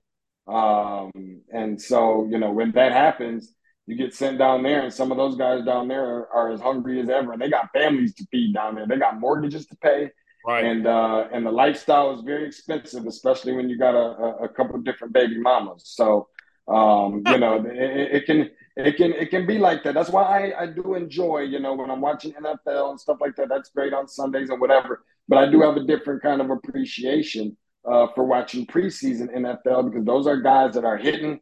They're down there cracking and laying it all out on the line because they're trying to make a team, and they have expensive lifestyles and mortgages to pay, and food to put into bellies and different things like that, roofs to keep over people's heads so that when it rains, their families don't get wet. And so I think it is similar to that a lot of times, but I definitely like to see some of these players stick around college basketball a little while longer, instead of making it be, well, let's draft this guy based on his potential, which, i.e., in translation, meaning what he did in high school, because he was this kind of player, just an okay player on the collegiate level. So we'll try and build him up and see what he'll be in 3 to 5 years. I want to see what some of these guys look like that has stayed in college, decided to do so, and develop their game enough to where they can become immediate contributors in whatever kind of way on an NBA roster instead. Deshaun, we're out of time. I appreciate you joining us, man. Plug away where people can find you and check out all your stuff, man. At Tate's Take Hoops, TATESTAKEHOOPS. We call it where basketball lives, the best, the most entertaining, the most informational, and the most educational basketball content in the country, in the form of a podcast. Find it anywhere you find your favorite podcast. Tell your friends, tell your family, tell your mama, tell your grandmama, tell your baby mama where they can find it. It's Tate's Take Hoops, where basketball lives. Deshaun, appreciate the time. As always, my guy. Looking forward to seeing you in Phoenix here in a couple months, and we'll talk in down the line. You and me as well. Appreciate it, Mr. John. Couple more things before we wrap up today's show. Let's take a quick look around the NBA, and want to start with the Doc Rivers news. Tom, Adrian Griffin fired from the Bucks. Doc Rivers takes over, and a bizarre route to get there with that whole CNN sports report before Woj and Shams reported the news and everything. But nonetheless, he's there. I got to say, I don't like how this was handled at all, Tom. Like, Adrian Griffin, I didn't think deserved to be fired for one. They had the second best record in the East. And he had just got that job. It sounded like there was some conflicts going on within the organization, and how he handled things and dealing with the stars, of Giannis and Dame, of course. But then the Doc Rivers thing irritates me even more. He had been advising them and Adrian Griffin, and the reports are out that he'd been talking with the Bucks about replacing Griffin since December, since last month. And, he committed to take the ESPN job. And in part, the reason why ESPN hired him and replaced Jeff Van Gundy and Mark Jackson was because they were looking at coaching jobs. And Doc assured them he wasn't looking for coaching jobs. He was committed to the TV thing. And so you look at Doc, he was very, sneaky, took another man's job right from him, lied to ESPN, and now gets this Bucks job, like, on one of the best teams in the East. Like, I don't like it at all. I'm going to be rooting against the Bucks. I'm going to be rooting against Doc. I think it's just a slimy situation. It's pretty slimy. Like, is Doc Rivers going to, one, this Bucks team we already know, and they discussed on TNT too, which I thought was funny. They can't beat the Pacers. Yep. They can't beat the Pacers. Doc Rivers has never done shit. I think he's the most overrated coach in the league. And you know what? I didn't hate Doc Rivers on TV. I really didn't. I thought he was fine. Yeah, I thought it was. I didn't think it was great. I thought I liked Breen, Van Gundy, and Jackson better than I did Breen, Doc, and Doris. Bro, yeah. but they weren't a bad trio. I mean, we've had bad trios before, and I didn't think Doc. I wouldn't have never said Doc was bad. I think Doc is better than Mark Jackson, but not nearly as good as JVG. No, no, no. Yeah, I agree. I agree with that. But for him to go back and coach, like, I just don't know what you're accomplishing. Like, to me, I think a better hire would have even been like, let's hire back Mike Budenholzer. I think would have been a better hire than Doc Rivers. I just I don't think he's going to be able to one to get the job done, and I think hiring or really firing Adrian Griffin didn't really solve anything. Like nothing. There's been no vertical or lateral moves here with those moves. I don't think Like the Bucks. nothing's going to get done, I don't think the Bucks got any better hiring Doc Rivers. and I don't think they got any worse either. But they damn sure didn't become. They didn't. It wasn't even. I don't even know if you would call it lateral. It wasn't even a lateral move. It was just how much do you want to pay this person? How much you want to pay that person? Yeah, and now Like, the Bucks are paying three coaches now between, or actually four coaches. They're still paying Budenholzer, paying Adrian Griffin, paying Doc Rivers. Well, actually three, but yeah, I mean it's insane what they're doing here. yeah, who do you want to pay and when? I still think the Celtics are the best team in the East and the team to beat. I don't think that's changing. Yeah, and Doc Rivers is not going to make this Bucks team more lethal. No. Um, Let me ask you, we brought up the TV side of things just real quick. Sounds like Doris is not going to have a partner. I was gotta say, if you haven't seen it on social media, folks, you need to go look it up. Mike Breen last night on a Wednesday, they addressed the elephant in the room of Doc leaving, and he said something to the effect, "We thank him for his many weeks of service here with us on ESPN." Incredible line from Mike Breen. And Doris is sitting there crying on TV. I'm like, are you kidding me? He's Was not. she really crying? Yes, he's not dead. Um, You're still going to see him around. You worked together for literally just a few weeks. Like, come on, Doris. was Uh, she really crying? yes, she was crying because her partner Doc left her for the Bucks, and she was going to miss him and everything. Like, whatever. Oh my fucking god! If the fucking Detroit Pistons offered Doris Burke, Doris Burke would cry enough tears to fill a gallon jug to be able to coach an NBA team. I mean, at that point, save me the fucking tears. I Like, I did love the Mike Breen line though of we thank him for his many weeks of service. yeah, not years, not and it's like, yeah, you were here for a time until someone had to come get you as a free agent because, why not? Um, I'll say this, like as a TV consumer, and that's been a big topic on this show today. Breen and Doris is what we're stuck with for the NBA Finals now. They're not replacing Doc, apparently. Uh, I don't think Doris is bad. I, we went from Jeff Van Gundy and Mark Jackson. Now we're stuck with just Doris. I mean, I still don't think Doris is bad. I mean, I feel Fine. like I've heard worse. Doris is fine, but like I don't feel like it's NBA Finals worthy. No, no, it's not. ESPN needs to pick up the phone, go get Jeff back. We need JVG back. Yeah, probably. He was I my mean, I just don't know. I don't know who they can't just run Doris the whole series. Like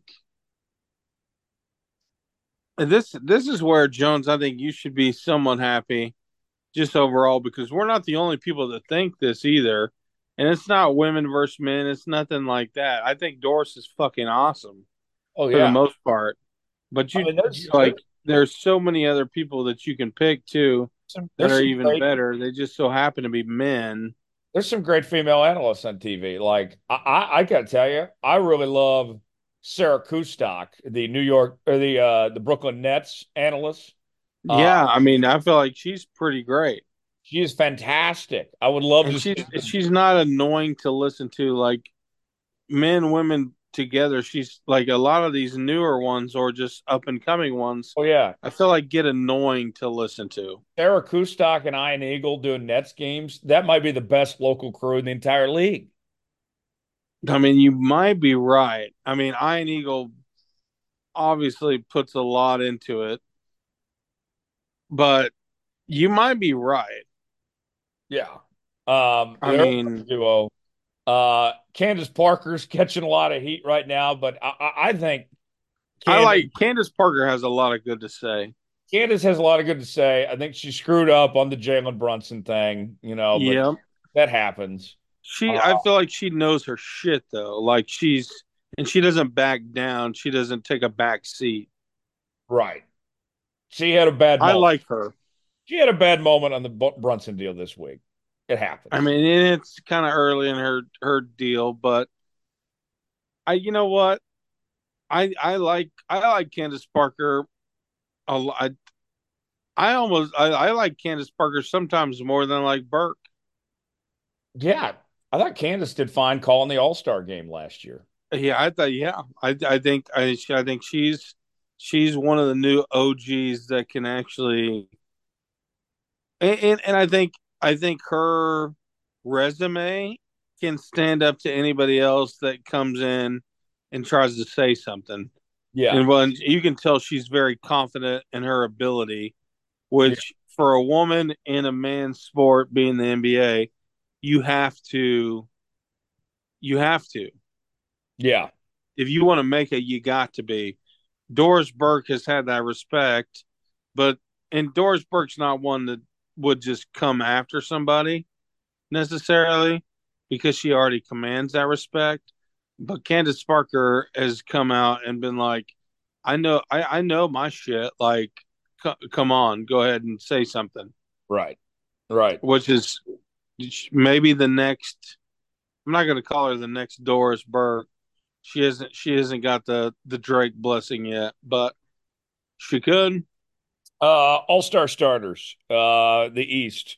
Giannis, Embiid, Halliburton, Lillard, Tatum. I'm totally fine with that starting five. The one controversy was Halliburton over Jalen Brunson.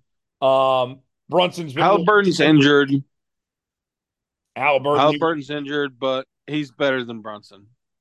Halliburton's playing great. I don't have a problem with that five, Tom. I think they got it right on the East there.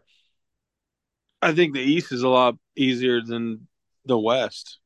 Now here's the West: LeBron, Luca, KD, SGA, Jokic, as your five there. Um, I'm happy for SGA to be an All-Star starter. LeBron, Luca, KD, Jokic, as the other spots. Um, that to me is where it gets interesting because you could make a case for a number of guys, but popularity, it's going to be hard for Luca, KD, and LeBron not to be all-stars. I mean, I think those are somewhat givens. I mean, I think for the bench players, you got to put probably what Kyrie in there. Yeah. I think another person we haven't mentioned, and I would take him over Kawhi. I would pick Paul George over Kawhi right now. Yeah. I mean, I think Kawhi is still in there, but if I had to pick Kawhi or Paul George, I'm picking PG-13 right at this moment right now. I'm picking Paul George. Um, and then one more NBA note to get to. Scary Terry. Terry Rozier headed to the Miami Heat. Um, Miami wanted Damian Lillard so bad, didn't make it happen. They've been trying. Pat Riley's been working the phones trying to get some deal of some sorts, and this is all they got right now. Like Tom, Miami's not good enough as is. I like Scary Terry. Don't get me wrong, but he's not enough to move the needle here. Miami still needs more help if they're going to win the East. I mean, I feel like they spent a first round pick essentially to get Terry Rozier to Charlotte. I don't know what pick protections were in there. Um, I thought it was a decent move. I don't think they wanted to pay maybe what they would have to pay to get DeJounte Murray. I think they would have had to pay a little bit more. And, I think for Charlotte at this moment, I think they are waiting to get picked apart. Kind of like the carcass that the vultures pick apart. And I would be shocked to see Miles Bridges get moved.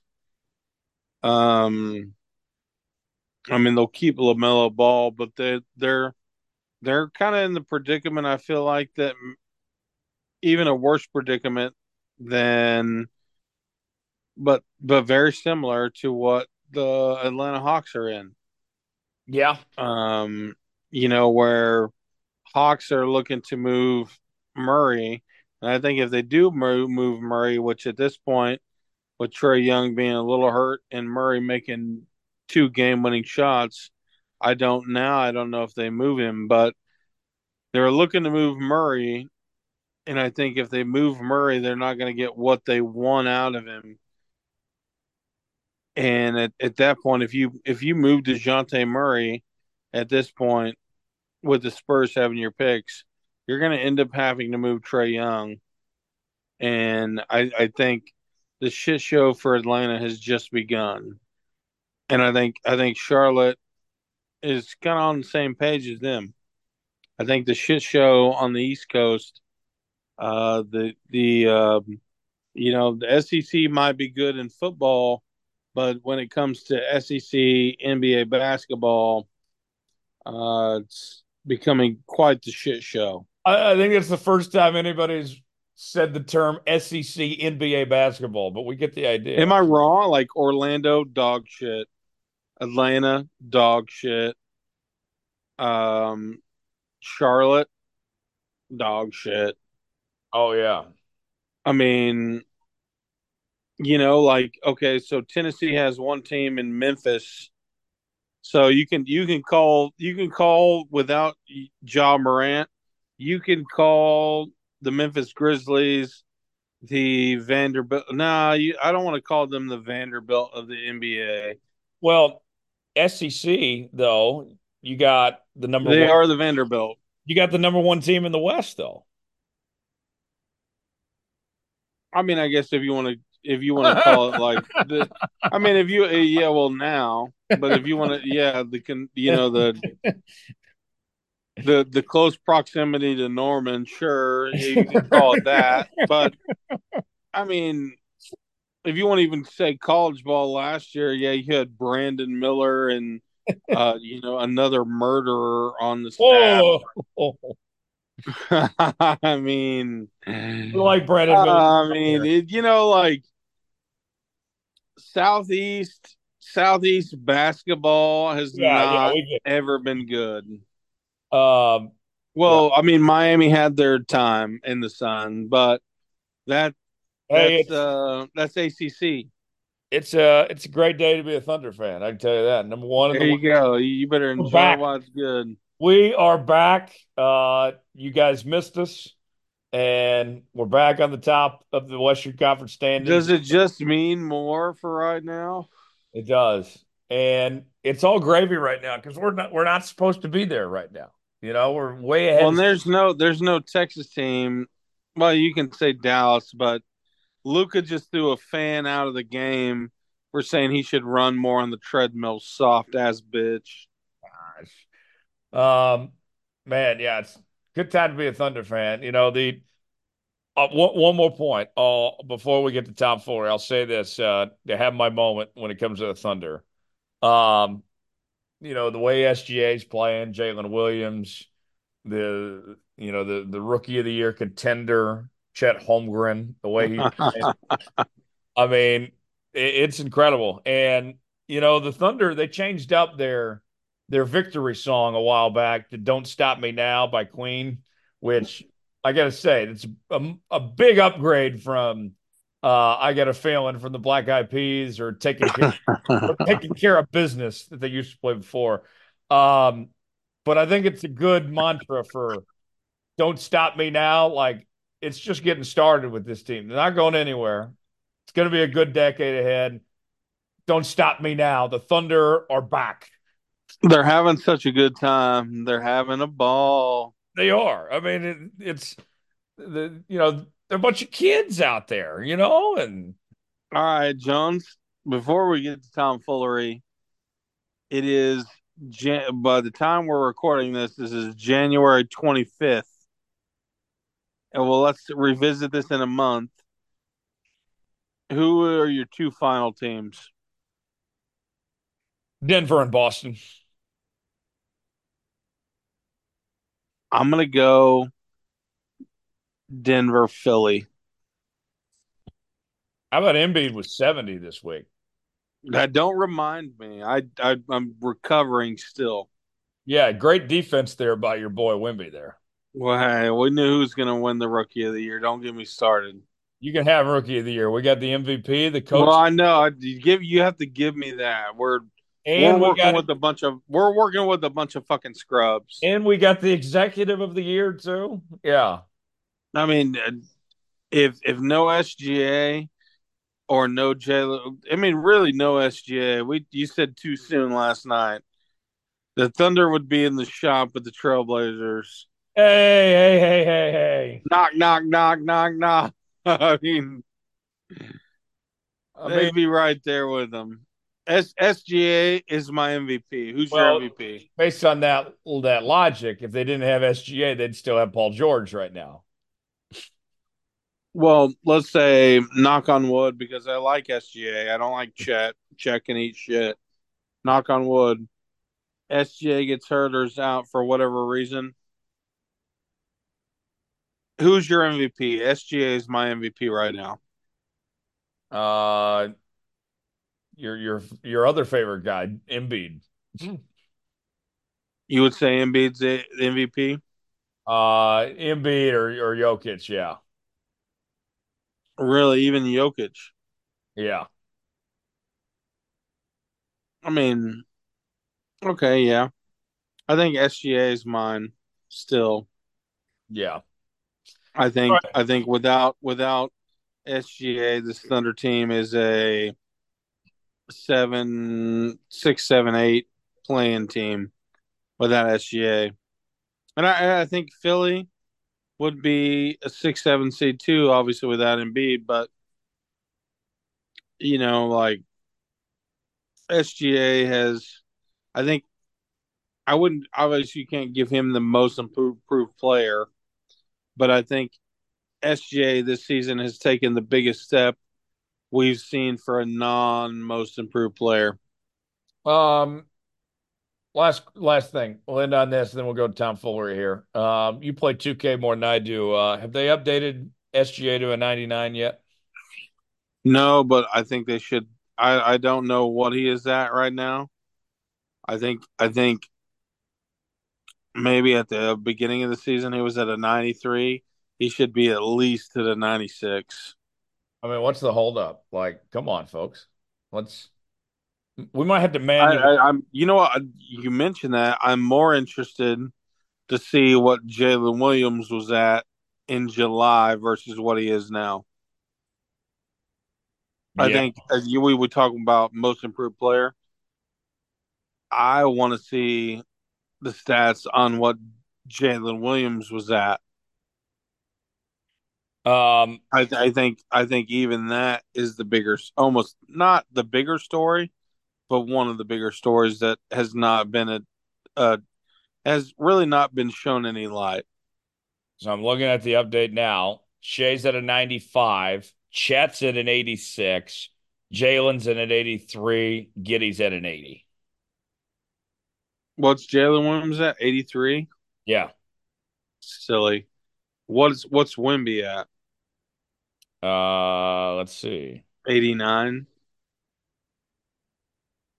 Wimby's 2K rating, 88, And you said Chet's at 89.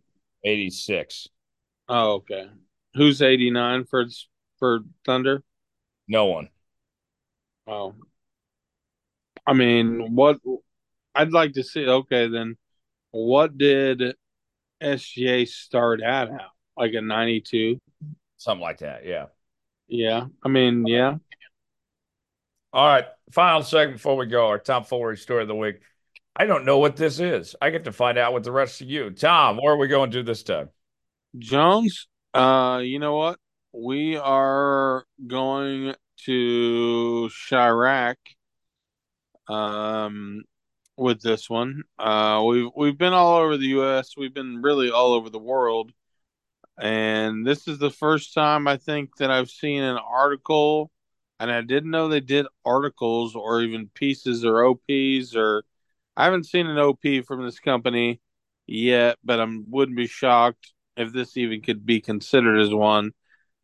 This comes from Orkin.com, and if you're not familiar, Orkin is a bug killer. Really, Orkin is like the bug killer university. It's like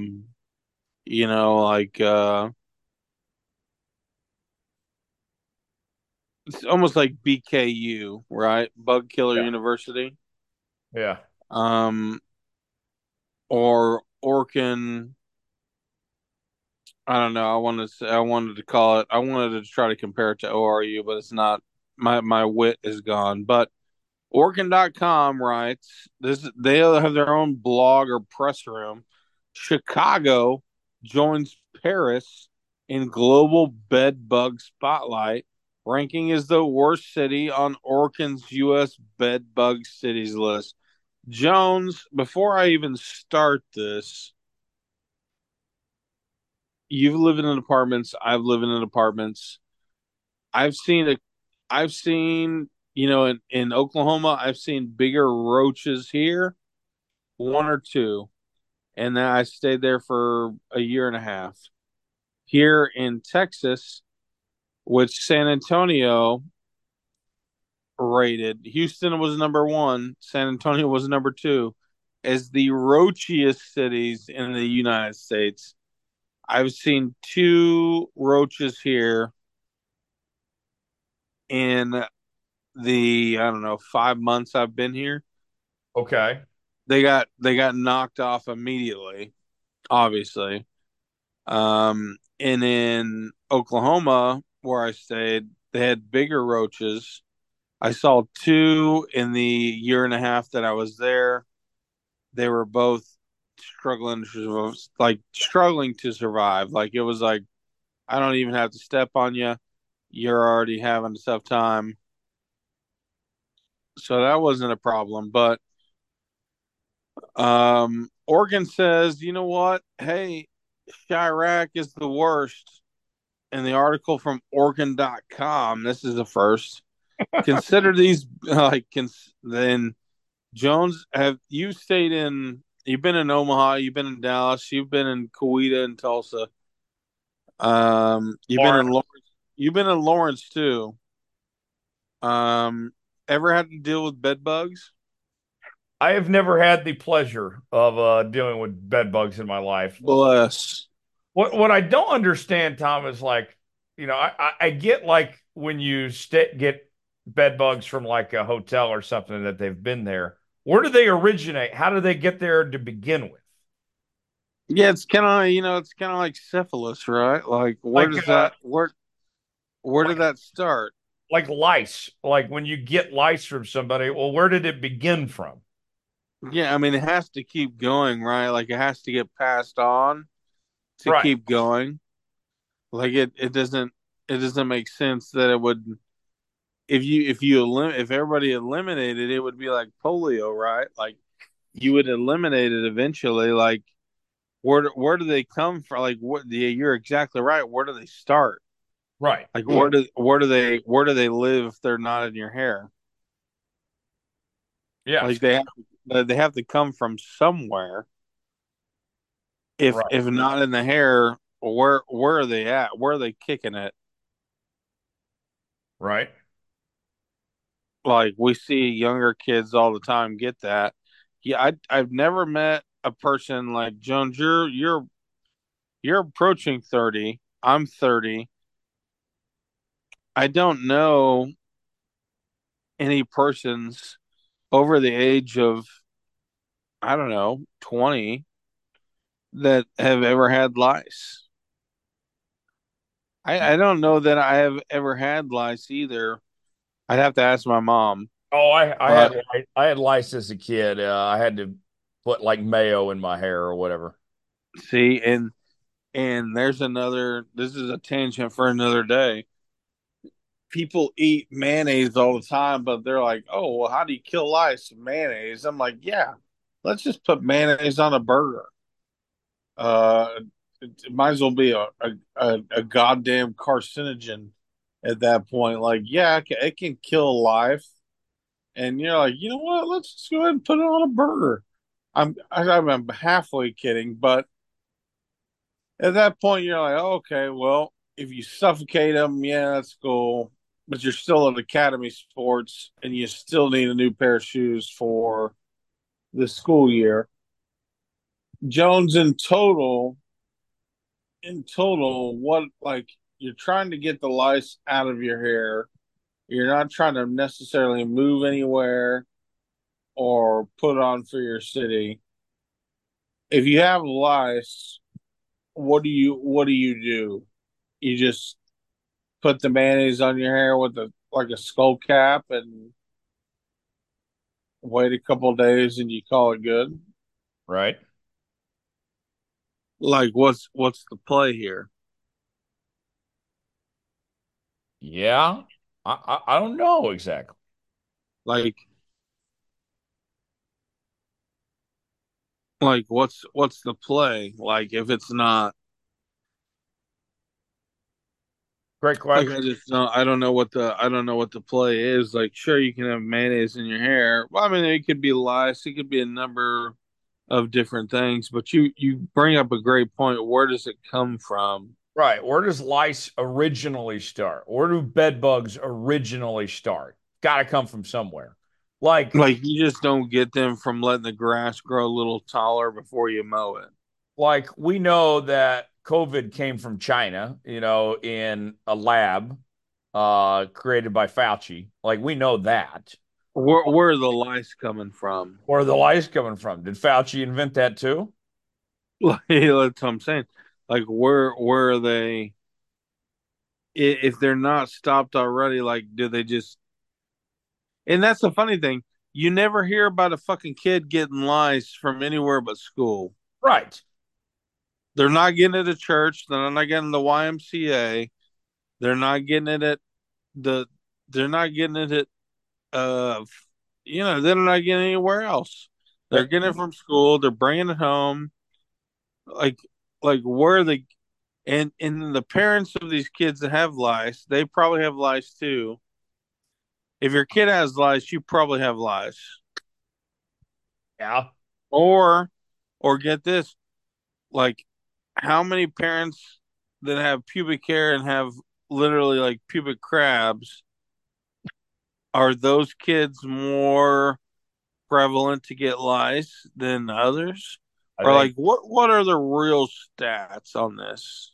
I think that makes a ton of sense. What were the No other one, no one's answered it though. No one answers that. what were the other cities on this list? Well, it depends. The roachiest cities or Well, we don't have a the lice list. What's the roaches list? roachiest cities. Let's look it up. I don't think I think Oklahoma City was in the top 10. But here's the thing about the roachiest cities. It is one, Houston was the first one, right? And then it was San Antonio. And it's funny because I feel like How, I've seen more how did we roaches in start? How Tulsa. did we start with Chirac on this? Well, Chirac is the bedbug capital. Okay. And they didn't really mention the next bedbug capital. They just said, "Hey, It's like Kansas City years ago was the meth capital of the world. At first, it was Tulsa, Right.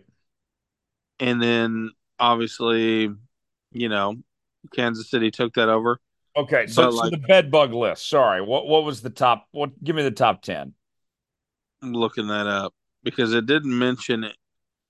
Okay, here we go. 2024 worst cities for bed bugs. Chirac is the worst. Okay. Um, the Windy City is taking up residence as one of the worst cities for bed bugs, taking the number one spot on Oregon's top 50 bed bug list for the here you get this for the fourth year in a row. Wow. Now, here's interesting too. If you look at population densities in like biggest, like apartments type cities, here Yeah. we go. For the fourth year in a row, Chicago, New York City, and Philly hold on to the top three spots, ranking first, second, and third, respectively, for cities with the most bed bugs. This one's a shocker. Maybe not a shocker, but out of left field. Greensboro, North Carolina, saw the largest jump this year, moving from 25th in the spot into the top 20 with Milwaukee, number 25, moving up the list by 15, and Tampa Bay, or Tampa, 31, moving up by 10. Do you think Amid the do you think our buddy TJ's got bed bugs in Tampa? I don't think so. Like, that's the thing, though, too. Like, kind of the same thing with lice. Like, where are they coming from? Like you mentioned at the beginning, if you get bed bugs, like you're either having like some hookers with backpacks stay over, or you're getting it from a hotel, Right. or somebody fucked up in an apartment complex, and now the entire apartment complex has them. Right. Right? Like, and I can get that. I can get that. One apartment gets them. Well, that could go from one apartment to 10 real pretty quick. So, amid the Paris bed bug craze, travelers are more concerned than ever with avoiding these stealthy pests. As Americans look toward travel in 2024, it's critical to know how to identify and thoroughly check for bed bugs in hotel rooms and Airbnbs while being careful not to bring the pests home with them. The bedbug cities list is based on treatment data from the metro areas where Orkin performed the most bedbug treatments from December 1st, 2022 to November 30th, 2023. The ranking includes both residential and commercial treatments. Jones, here we go. Chirac, New York, Philly, Cleveland, LA, Detroit, Washington, D.C. Here's another one. Indy, interesting. Charlotte, also interesting. Here's another one, but this is outside of Chicago. Champaign, Illinois. Okay. So the Columbus. bed bugs followed from Chicago to Champaign. I mean, which is right outside there. That's not too crazy. I mean, Columbus, Ohio. the bed Columbus, bugs could Ohio, get there on right their outside own. of. The bed bugs could get there on their own without even needing like assistance. I mean, yeah, they can travel in your car. They can do whatever. Here's the crazy thing: top 12, top 12 at 4, you got Cleveland, and okay, right there. Then at 11, you have Columbus right there. Cincy right after Columbus. So top 12, you got 12 Cincinnati, 11 Columbus, 4 Cleveland. Boom. You want to look at Michigan. You want to look at Michigan. You got Grand Rapids coming in at 14. You got Detroit at 6. So if you look at these top cities, Chicago cold, New York cold, Philly cold, Cleveland cold, LA, a bunch of junkies. Detroit cold, DC could be cold, Indy cold, Charlotte can get that way cold. Champaign, Illinois, probably pretty cold. Columbus cold, Cincy cold. Then after the top 12, you got Atlanta. But high population density. Yeah. And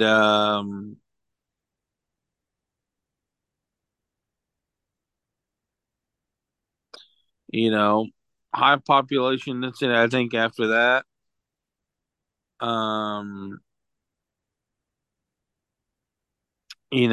like that's your top 13. Grand Rapids, Michigan, cold. Denver at 15, cold.